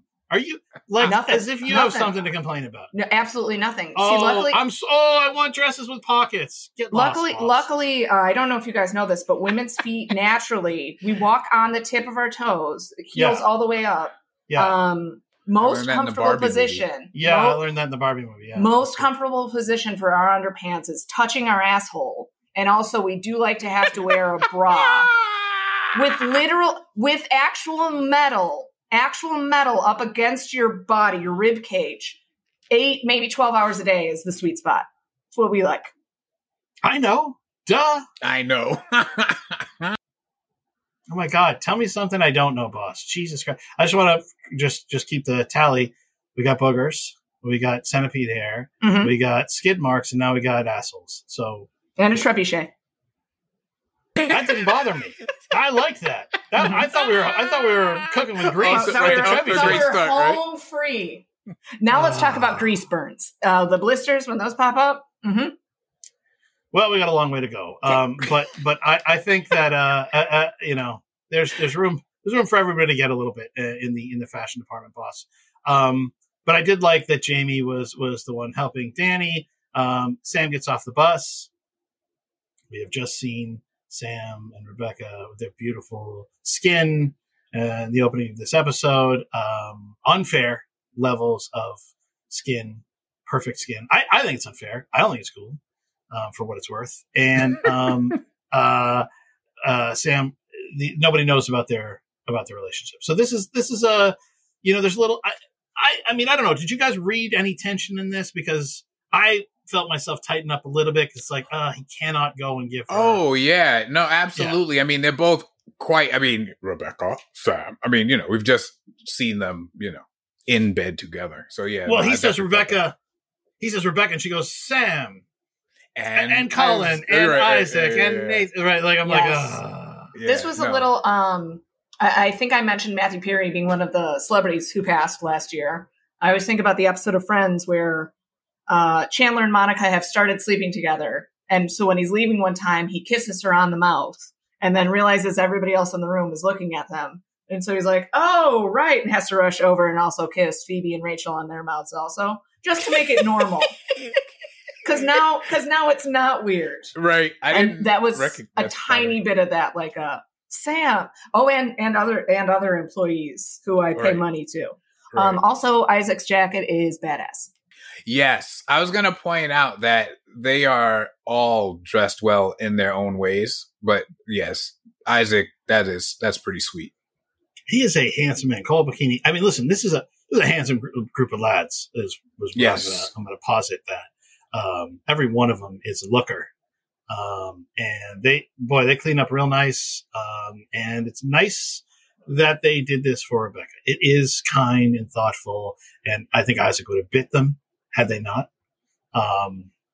He scares me. And if he was my captain, I would do what the fuck he said. Oh, no. When he said we're all going, like, I didn't get the sense that someone was going to be like, I don't know, man. Like, actually, Isaac. Right. Yeah, no, you're going. Yeah, you're going. That's it. That's a nice dynamic of sports teams and good captains. It's just so easy to go along with it when you have a great leader. You just go, okay, yeah, it's the right thing to do, and also it just takes the gray area out of it. If he's like, listen, I really hope you guys can make it. If you can, that'd be really wonderful. I totally understand if you can't. Try to wear shoes. Yeah. But he's like, no. Try to wear, yeah. That's it. No flip flops. No flip flops. So, Colin and Sam say that they're sorry for her loss. Nate didn't know what to say. He says, yes. Actually, boss, you read this one. Really? All right. He says, dads are the training wheels of bikes. Which, I don't know, man. I understand that it's difficult to come up with things to say at the funeral, but you just go with the classic, like, oh, I'm so sorry for your loss. I'm sure he was a lovely man. It's very simple. You don't need to get deep here, Nate. But he says, sorry, I didn't want to say what they said, so I know. Sorry for, right. But you were wrong. He's trying. But see, here's the thing. And this is, I think earlier we were prescribing, right? We were saying like about when emotion is prescribed. He decided for himself that he needs to distinguish himself and be the smartest, most wise person standing there. And it's okay sometimes to just be part of the group. Like, even if you actually are the leader, sometimes you are part of the group. Isaac didn't come in and say, as captain of the team, right? But this is so Nate. This is so Nate of this moment of like constantly wanting to figure out like, how do I make myself bigger? How do I make sure everybody understands how important I am? He's just trying and it's never I shouldn't say that, but as somebody who's dedicated the last, 12, 15 years of his life telling people to align who they are, where they want to go, pretending you're somebody you're not just strikes me as a really, really bad choice. And that's what I see Nate doing.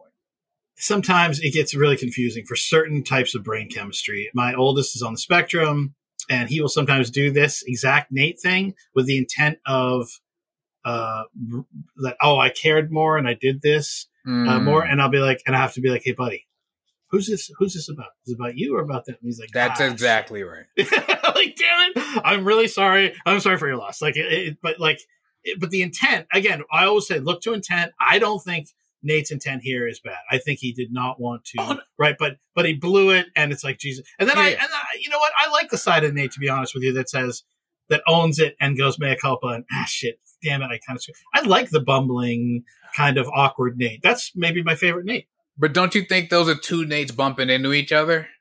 Like, I feel like the first part was I'm not one of these guys, I'm a big deal. And then he fucks it up, and then we get old Nate. Like, that's the way I experienced it. But yes. But it doesn't make me right. I've been to a couple Ted Lasso fan sites with the two Nates bumping into each other. Where the what? Is that a porn joke? It is. I tried. Good. I like that. I like that porn joke, that I was the one that picked it up, and also that it went over that well. Because it's a great joke. Listen, let me explain it, because there's nothing that helps more a joke than when you explain it.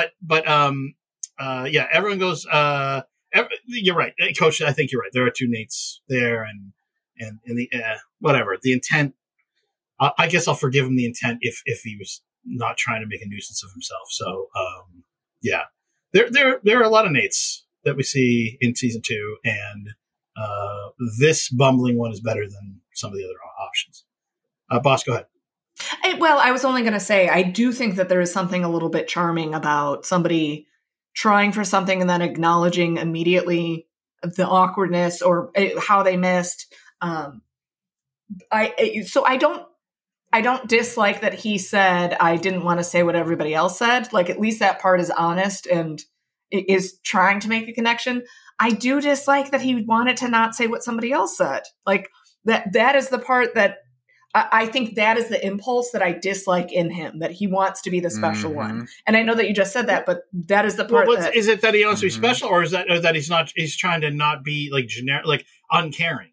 If I just say the same thing everybody else said, it's obvious that I didn't do any work. I didn't even think about this. I'm just being this automaton. I'm not even doing, like, I think in his defense, I'm seeing him saying, like, I don't want to just have them feel like this doesn't matter to me. I want to say something to show that it matters. No. Not for me, but for them. So they see that this matters to me. That wasn't my experience of it. But I mean, it could be, but that's not at all my experience of it.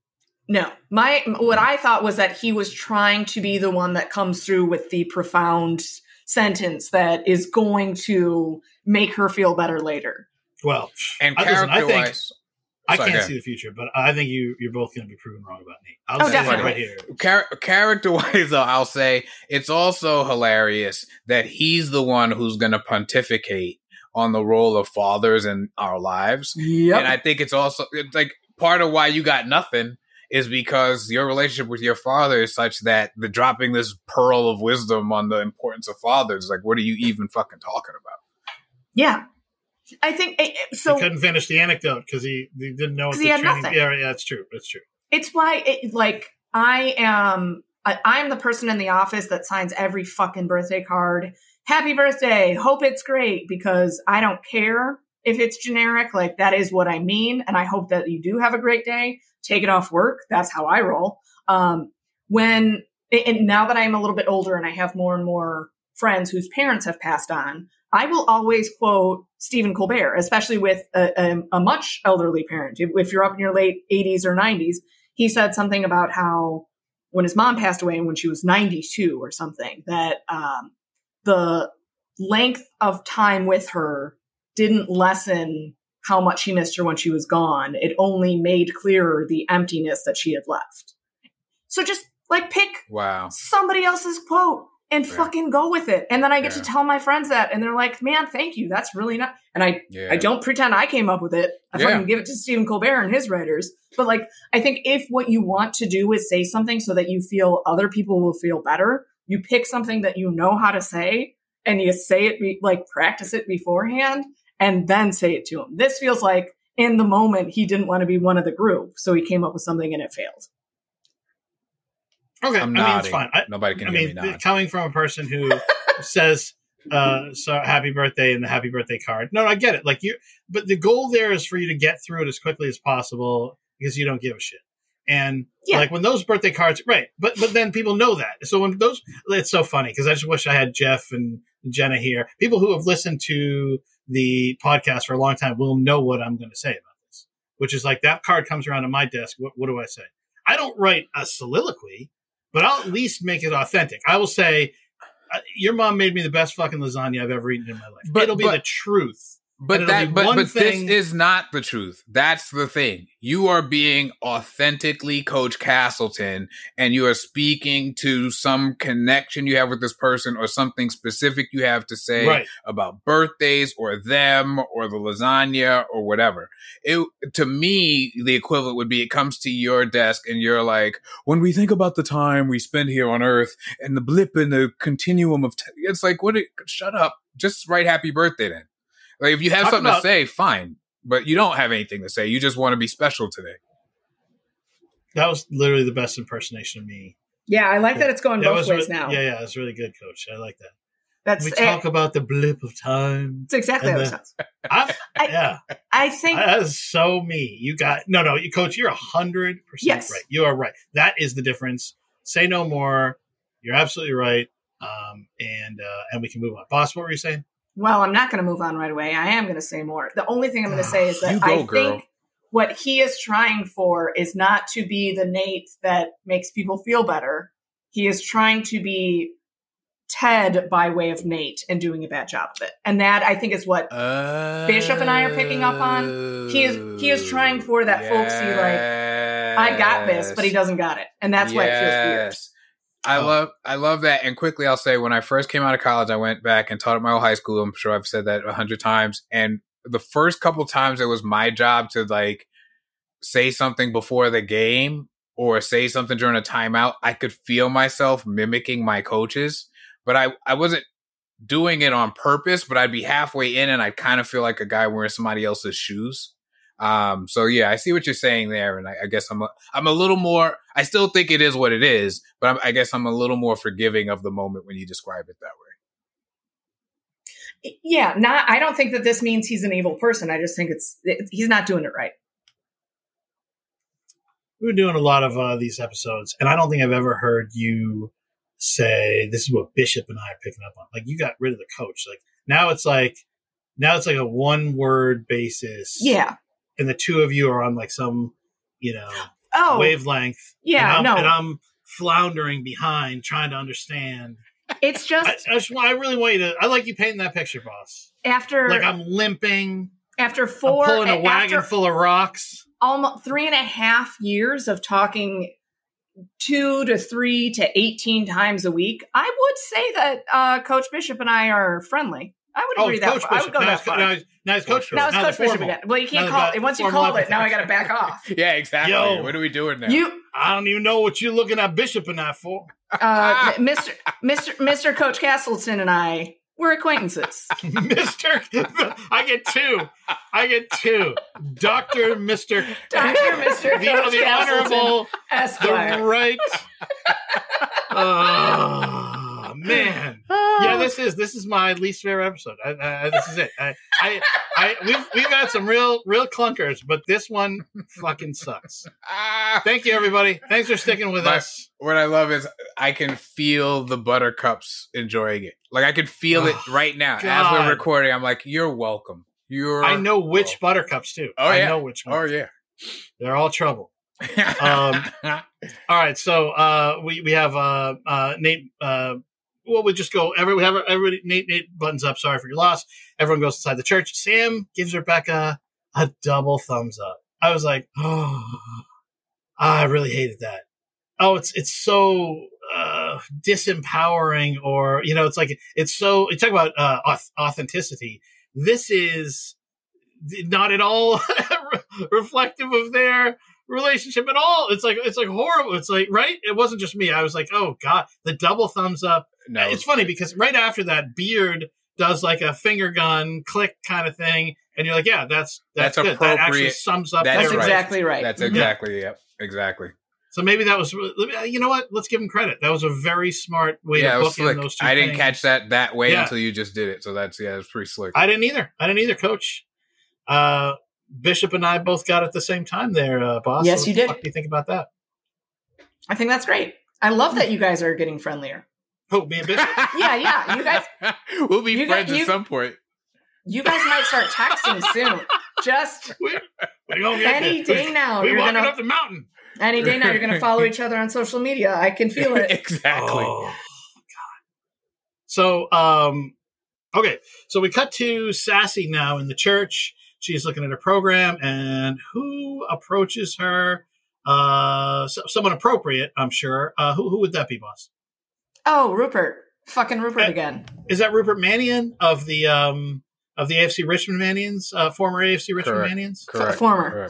Yeah. Mm-hmm. Okay, got it. And what does he have to say to the best friend of the woman he dragged through the press and left and turned into a bad guy when she had done nothing? What does he say to that woman's best friend, boss? He says, "Oh, hello, Sassy." Like they're friends, as if they're friends. And she says, "Oh, Rupert, decrepit shitbag." Because they're not. And there's gloriously more, but this is one of the things that made me think about this episode in terms of showing up for people, because we had Deborah outside, with the kill 'em with kindness kind of approach, and Sassy, who's like, your enemy is not only my enemy, but is someone who I can go after in the most vicious of ways, in ways you never even would. Like, I'm your protector. She is to Rebecca as Beard is to Ted. Yeah. It made me think of the Obama anger translator sketch. Yes. From Key and Peele, where it's like, 100%. if I was just my anger, here's what it would say. Mm-hmm. Yep. She's like an avenging sort of Valkyrie. Well, and I think that works best in combination with what Deborah is doing. Deborah is going to be the bitch that says, you are so unimportant that I don't even mind what you did to Rebecca, because Rebecca and I are fucking fine. So like on the one side, she gets to be like, you are insignificant in our lives. And Sassy gets to come in with you are a fucking prick. You will always be a prick. Nobody likes you and nobody ever will. And I think that both of those work really well in combination. You need one of each. I'm glad you said that. Well, yeah. Because I think I would have chosen Sassy's, and I think that's just about my personality and always feeling like, it needs to be fucking said, which has really made my life so much smoother. Yeah, so much easier. There's nothing people love more than the person who feels like they have to be the one who says the thing that needs to be said. But yeah, I think I'll say it. You know what I mean? Like, always. Such a fucking idiot. Hey, is that a buzzsaw? I'll be back. Fucking idiot. Anyway, but yeah, I thought that, I think you're right that there's a combination. I think actually, even as we go through dealing with people, probably we need our friend who's the anger translator sometimes to kind of like help us get that out. But then we kind of do need somebody who at some point is going to throw a little water on that fire and be like, okay, I think we're good here. Well, not just on the fire, not just to be like, you don't need to put yourself through that, but also so that he knows, even though he's a horrible person, nobody cares enough about it. Like, no, wait a sec though. Now, I don't want to be the voice of reason here, but he can't. He's not really a decrepit shitbag because he has a daughter. Oh, right. Mm-hmm. So you know what I mean. So there's that very good point, which Sassy does acknowledge. Let's get to the next line here, Coach. What does he say? You be Rupert Mannion, Coach. What does he say? Oh, come on, Sass. Let's let bygones be bygones, eh? I've got a daughter now. I've changed. Oh, right. having a daughter erases all the shitty things you've done to women in your lifetime. Cool. Rupert, I think about your death every single day. I can't wait. I'm going to wear red to your funeral, and I will be a beacon of joy to the 3 other people there. Coach, what does Rupert say? Always a pleasure, Sassy. Fuck off and die, Rupert. I mean, I've been in love with characters before, and I am not, I repeat, not going to betray Rebecca. But in this moment, I was like, me and Ted might have to duke this one out, man. Me and Ted might have to, I don't know, man. That was mucho hot. She's just really on message, and it's just there's no part of her is withdrawing anything, is withholding even the tiniest. Like it is listening to someone's internal monologue that you never get to hear, right? Because we always will couch it in the niceties of polite society on some level, but the only time you ever hear stuff like this is like Jerry Springer, where it's like. Right, I mean, like in full general, out, right? Yeah. Generally speaking, right. There's no artifice whatsoever. I fucking hate you. You are a piece of shit. Like people very rarely get to say that type of thing, but this is also said very well somehow. Yeah, where it's like I think about your death every single like. Also, she's brilliant, and she's she gets into people's heads for a living.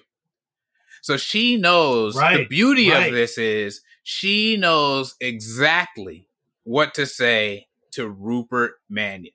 Like she's got him figured out every single angle, coming and going. And so she's like, oh, I know exactly what to say. I'm going to cut you to your core. And that's why he doesn't have a clever comeback, because most people are so dazzled by his shtick that no one ever tells him to fuck off and die. Like, when's the last time you think somebody actually said to Rupert Mannion, fuck off and die? It's been a minute. Never. Oh, definitely. Well, not since he was a tiny little shitbag kid. Right. But what I really like the way that she says it is, it's so matter of fact. Yes. Like, in the way that Deborah is like, oh, I'm going to not let him know that he gets under my skin. I'm going to ignore all that shit and play nice with him. Sassy is... oh, I fucking hate you, but it's not upsetting to me. Like, she's not filled with rage. She is not, fucking, Jesus, Captain, what's his face from Moby Dick that I'm completely blanking. Ahab. Fucking Ahab. She isn't obsessed. It is not impacting her negatively. It's just she wakes up, she does her yoga, she finishes the Wordle, she imagines Rupert Mannion's gravesite where she will be wearing red, and then she goes about her day. And everything is fine for her. And I'm glad you highlighted that, because if she went, fuck off and die, Rupert, then he's powerful. Yes. Like she's also in her way communicating, it's not even irrelevant. It's somehow beneath irrelevant. It's like, yes. Nothing brings me more pleasure than the thought of your demise. And you think you have so much power, but I will tell you that to your face, I will enunciate. Mm-hmm. You know what I mean? Like, she relishes, like she says it. She says, ooh, I can't wait. Like, she can't even get through the description because this is so delicious, you know? Yes. Yeah. It's not rage, it's disrespect. And he fucking hates that because he has built his entire life making people respect him. And she is like, nope. Coach like that. You nailed it. It's not rage, it's disrespect. And I'm so glad you said that, having done some work on my own rage issues, because rage is... Oh, I'm sorry. I was saying I am so glad you said that about rage, because rage is when we're out of control of it. Yeah. Right? A fire rage, whatever. But when we rage, like, we're not like, she has process. Like, Rupert Mannion is X, Y, and Z. Those are horrible, evil things. He also hurt my friend. He can fuck off and die. Yeah. Also, I've got to pick up my dry cleaning, like you were saying. You know what I mean? Also, today's Wordle was challenging. Like, you know, like it's there's a power to that. I feel like, boss, you and I have argued in the past, usually with me coming out on top, mostly, I think right, you always win. But we talked about whether or not you can let things go or whether you hold on to them. This is like the you version of it. Yes. Where it's, for me, I would say like, oh no, I would be like, what's your name again? Like Rupert, like, cause there's no us. I would be like, let it go. It's funny. The song from Frozen is let it go. It's not whatever. So for some people, the absence of of them in your brain is like, that's the benefit.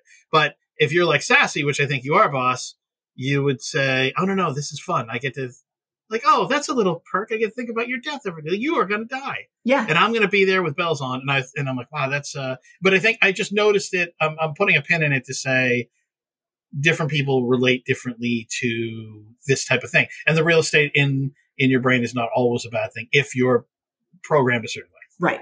Exactly. In the same way that I think Deborah has an attachment to Rupert that she is playing down. I think Sassy has an attachment to Rupert that she is saying like, oh, you are my happy place, in that my happy place is punching you in the face over and over and over again. And I'm not going to overextend myself. That's just, that is what it is. It's, I had a friend in college. We worked with this guy who I was dating, who cheated on me. It doesn't matter. It's fine. I think he lives in not a great city in Idaho now. So, that turned out fine.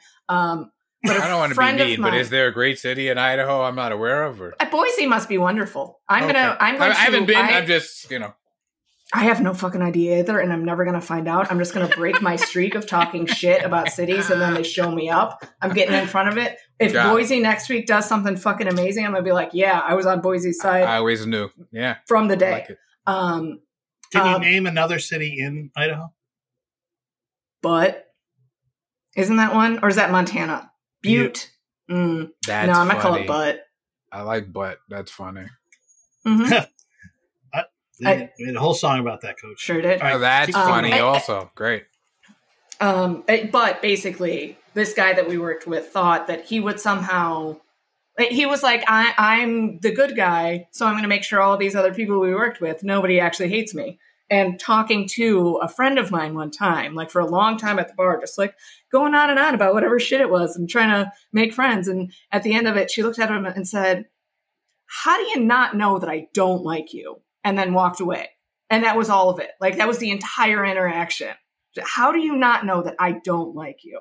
And I want to hear, she and I are not friends anymore. Like we've drifted apart. It's fine. But I carry that energy with me a lot. Like, how do you not know?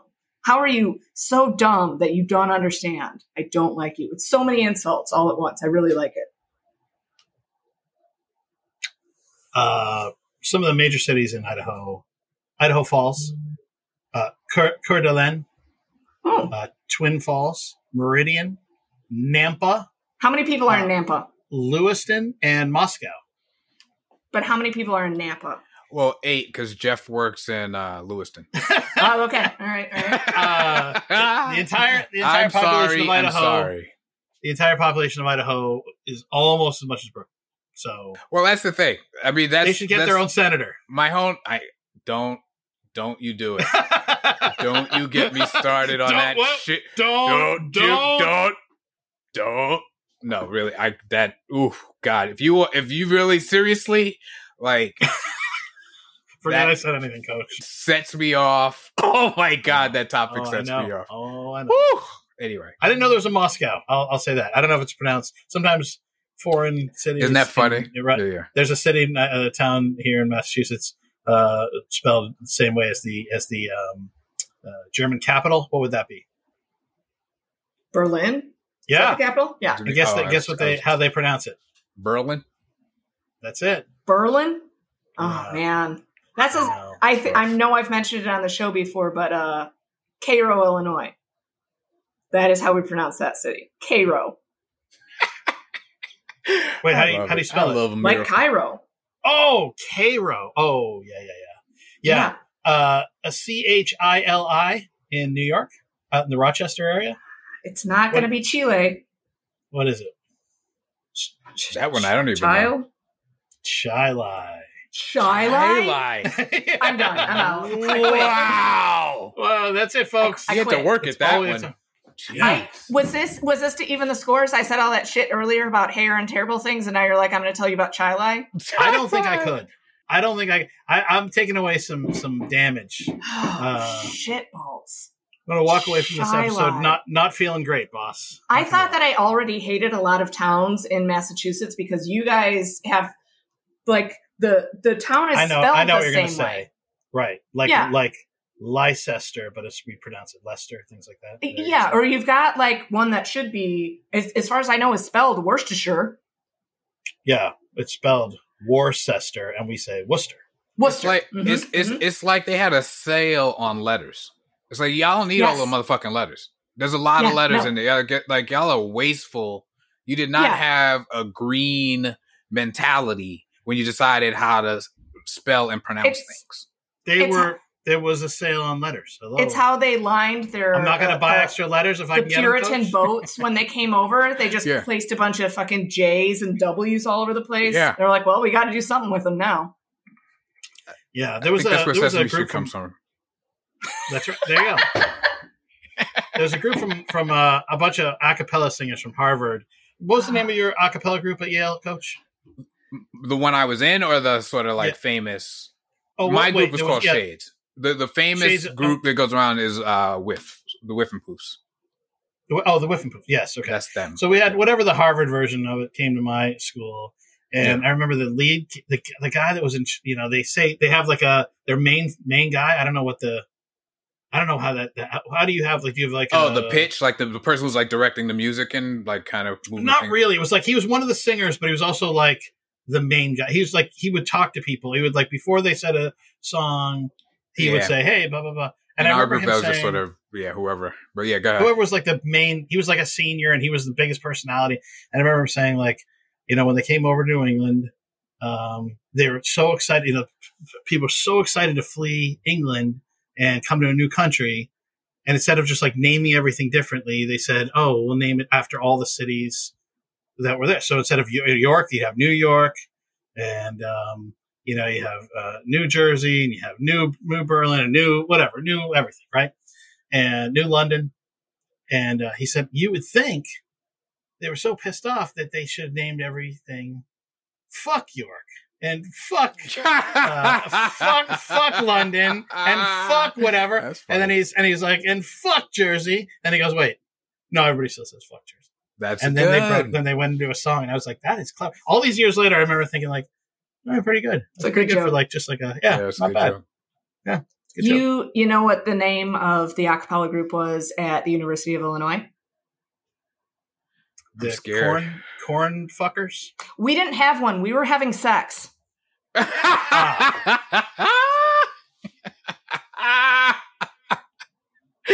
Yeah. Well, that's an insult to Coach's pitch pipe. He would walk in with his pitch pipe. His pitch pipe. Hey now, you can't say. What kind of pipe Coach was toking on at Yale? I listened. It was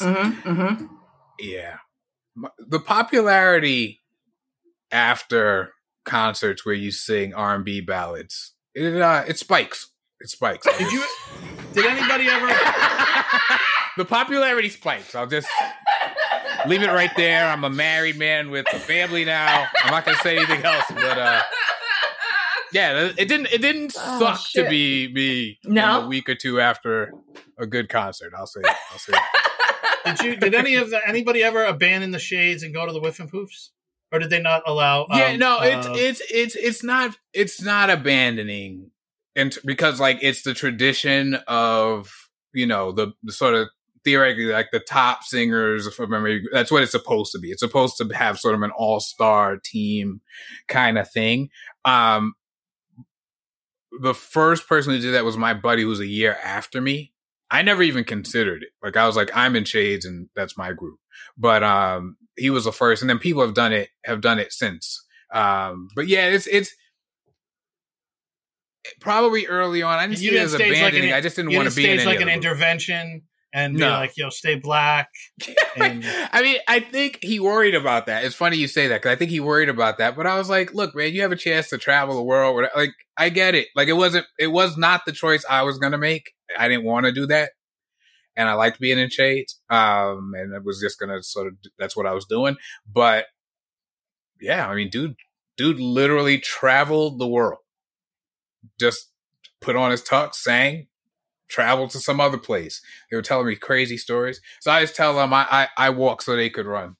So like where what crazy story? Like where did they go? Was there stories my God. where they I wish I could even they were in some Greek islands rushing to like get back in time to be on the bus that was going to take them to the plane, and they're on these fucking mopeds. I mean, they would I don't know the stories and we were all drinking and hanging out, so I'm sure I would combine about 7 different stories in about 15 different locations. But I mean, it sounds like what you would think it would be like if you just set a bunch of 20, 21-year-old dudes loose on the world and basically said about, I don't know, 3 hours of your day is structured. It sounds like it was pretty wild stuff. But I mean, they saw China, Japan. I mean, some of the stories, I mean, all through Europe. I mean, they saw the world. So yeah, it's cool. I'm happy. I'm happy they did it. I'm also happy that I didn't, because if I had, I would have missed a sweet young thing named Daphne. So Aww. There you go. There you go. Look at that sweet ending. All that terrible talk, and we're going to end with finding the love of your life. And I'm not even going to make a pitch pipe joke. There you go. There you go. Look at Coach. I don't know if Coach knows what to do right now. He's just sort of deciding. That was too sweet for this episode. He's going to have to go sit in a dark room. I love that he categorized that, because I don't know if there's a person in the world I'm more afraid of than his wife. So I don't know. She's terrified. She seems nice. No. She is tough. I mean, like, she is tough as nails. Like, she is tough. Like, people, like, joke around. Like, she did law firms for like 20 years. And always had someone come looking for her to say, hey, why don't you come on over to our firm with your kick-ass ways? Like, she is no fucking she's joke. she's like made of iron. Yeah. She's no fucking joke. That's why her sweetness is so much better. If she were nice to everybody, you'd be like, well, fuck that.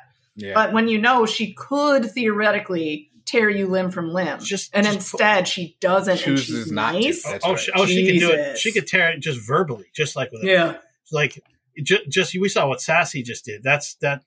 Here's the thing. We hear about Coach, big hot shot on the shades, 2 weeks after every performance, luxuriating, right? And then this itty bitty freshman tells him, "Yeah, maybe, that's shallow. Fine. If that's how it is, you're just shallow." Yeah.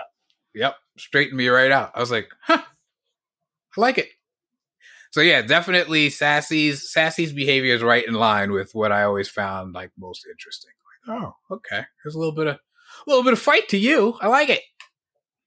Well, it's a pretty moment. It's a pretty moment to in Coach's life and all of our lives to leave on after a fantastic moment where Rupert, gets his comeuppance in a way, because he deserves it. This is what he deserves. This is why people like me value people like Boss, who will openly say, I am an asshole, but I'm an asshole for the good team, and I'm an asshole to assholes, and I won't let them get away with it. And so there's a just, it blows my mind that, thank God we have people like you on our side, Boss. I don't have that specific gear, but I think it's pretty awesome. Well, thank you. It's very sweet. You think I'm on your side? Yeah, that's probably foolish. Now that I heard myself say that, you're probably right. Yep. I'm in trouble. Coach, where do people find you if they want to find you? Come through We Align. That's wealign.alignp.com. Like I've shared, we're going to get Unstuck AF rolling again. The first episode should be out on Tuesday the 9th. We have an online course that's going to start this month. So making some moves, making some things happen. Come through. Boss, what about you? You can find me. You can message me on Twitter, but I don't post, don't really visit often. Check in. But both Twitter and Blue Sky, it's Dummily _Chambers. more active on Threads. That is just Emily Chambers. And also at The Antagonist. God, I put time on my schedule today. Laura, don't hunt me down. I will write, I promise. But theantagonistblog.com. You can find me hopefully doing something there soon, maybe about Jeremy Allen White's life. I was going to say, I hope you write about the cognitive dissonance of seeing him in his underpants and then winning an award. Yes. I found it so weird and bizarre. And I mean, he has got a body. He knows what he's doing too. I so prefer whatever he's got cooking to. I'm still pissed off about Marky Mark and how he turned steroids into like a 40-year career, but whatever, it doesn't matter. I just think he is a Jeremy Allen White man. Except for the seriousness of his facial expressions in those pictures, I wish he. Oh yeah, he was like winking to us a little bit, like, you believe this shit. Like, I just wish there was that element. But anyway, well, he had to go a little 3/4 blue steel, but we'll discuss all of it. Yes, we'll also discuss the fact that somebody on one of the websites says that he identifies as a slutty American, and I love that. I love that for him and for us. That his primary identification is going to be that he's a little bit slutty, and I enjoy it. Mm-hmm. That would work for you. God damn. No wonder. Yeah, that is a perfect thing for someone to say. He's not even hitting your buttons. He's just smashing across the board. Right across. Like the end of a piano solo. Yes. You just rake the whole right, there you go. Right. All right. Well, Jesus Christ. I don't know what happened today, everybody. But we're going to pretend this passes as a professional episode. Ted Lasso Season 2, Episode 10, No Weddings and a Funeral. This has been Part 2. Please join us next time for Part 3. We are, God, I thought we had sped up the pace with Beard After Hours, but something's going on. Oh, Coach came back. That's what it is. Hi. Yep. That's okay. That's all right. We're I think we're making a lot of progress, and some of these moments deserve to be really sort of rolled around in our mouths. Make sure all the taste buds can get a hit on them. You know what I mean, boss? You know that you fall in that analogy? No. We're going to say sure because we just need to wrap it up at this point. Everybody needs to go sit in a dark room for about 5 minutes and think about what they've done. Mm-hmm. Mm-hmm. Yeah. No, I'm so sorry. I'm very sorry for today's episode. And thank you. We'll be better next time. I think we'll be better. Probably. But in the meantime, thank you to everyone joining us. If this has been your first episode, bye. Yeah. Fare thee well. Bye. Bye-bye. We're gonna get one of those wonderful reviews where they're like, these fucking people just talk about themselves. Sorry everybody. Sorry. It's just what we do. Thank you for joining us today. We love having you here for this thrill ride of Ted Lasso, and we'll be back next time with Part 3. In the meantime, please support your local libraries and the written word. And until next time, we hope that we will be Richmond till we die and get hurled at a McMansion by a trebuchet. Yes. Splat.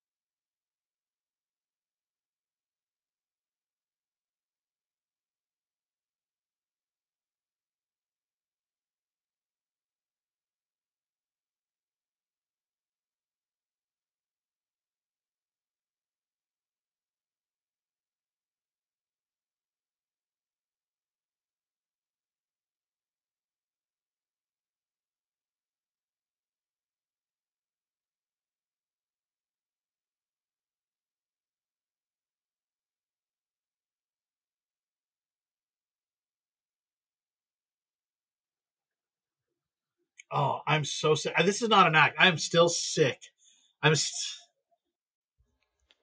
The TEDcast is a joint venture between Pajiba and The Antagonist. Visit us at pajiba.com and antagonistblog.com.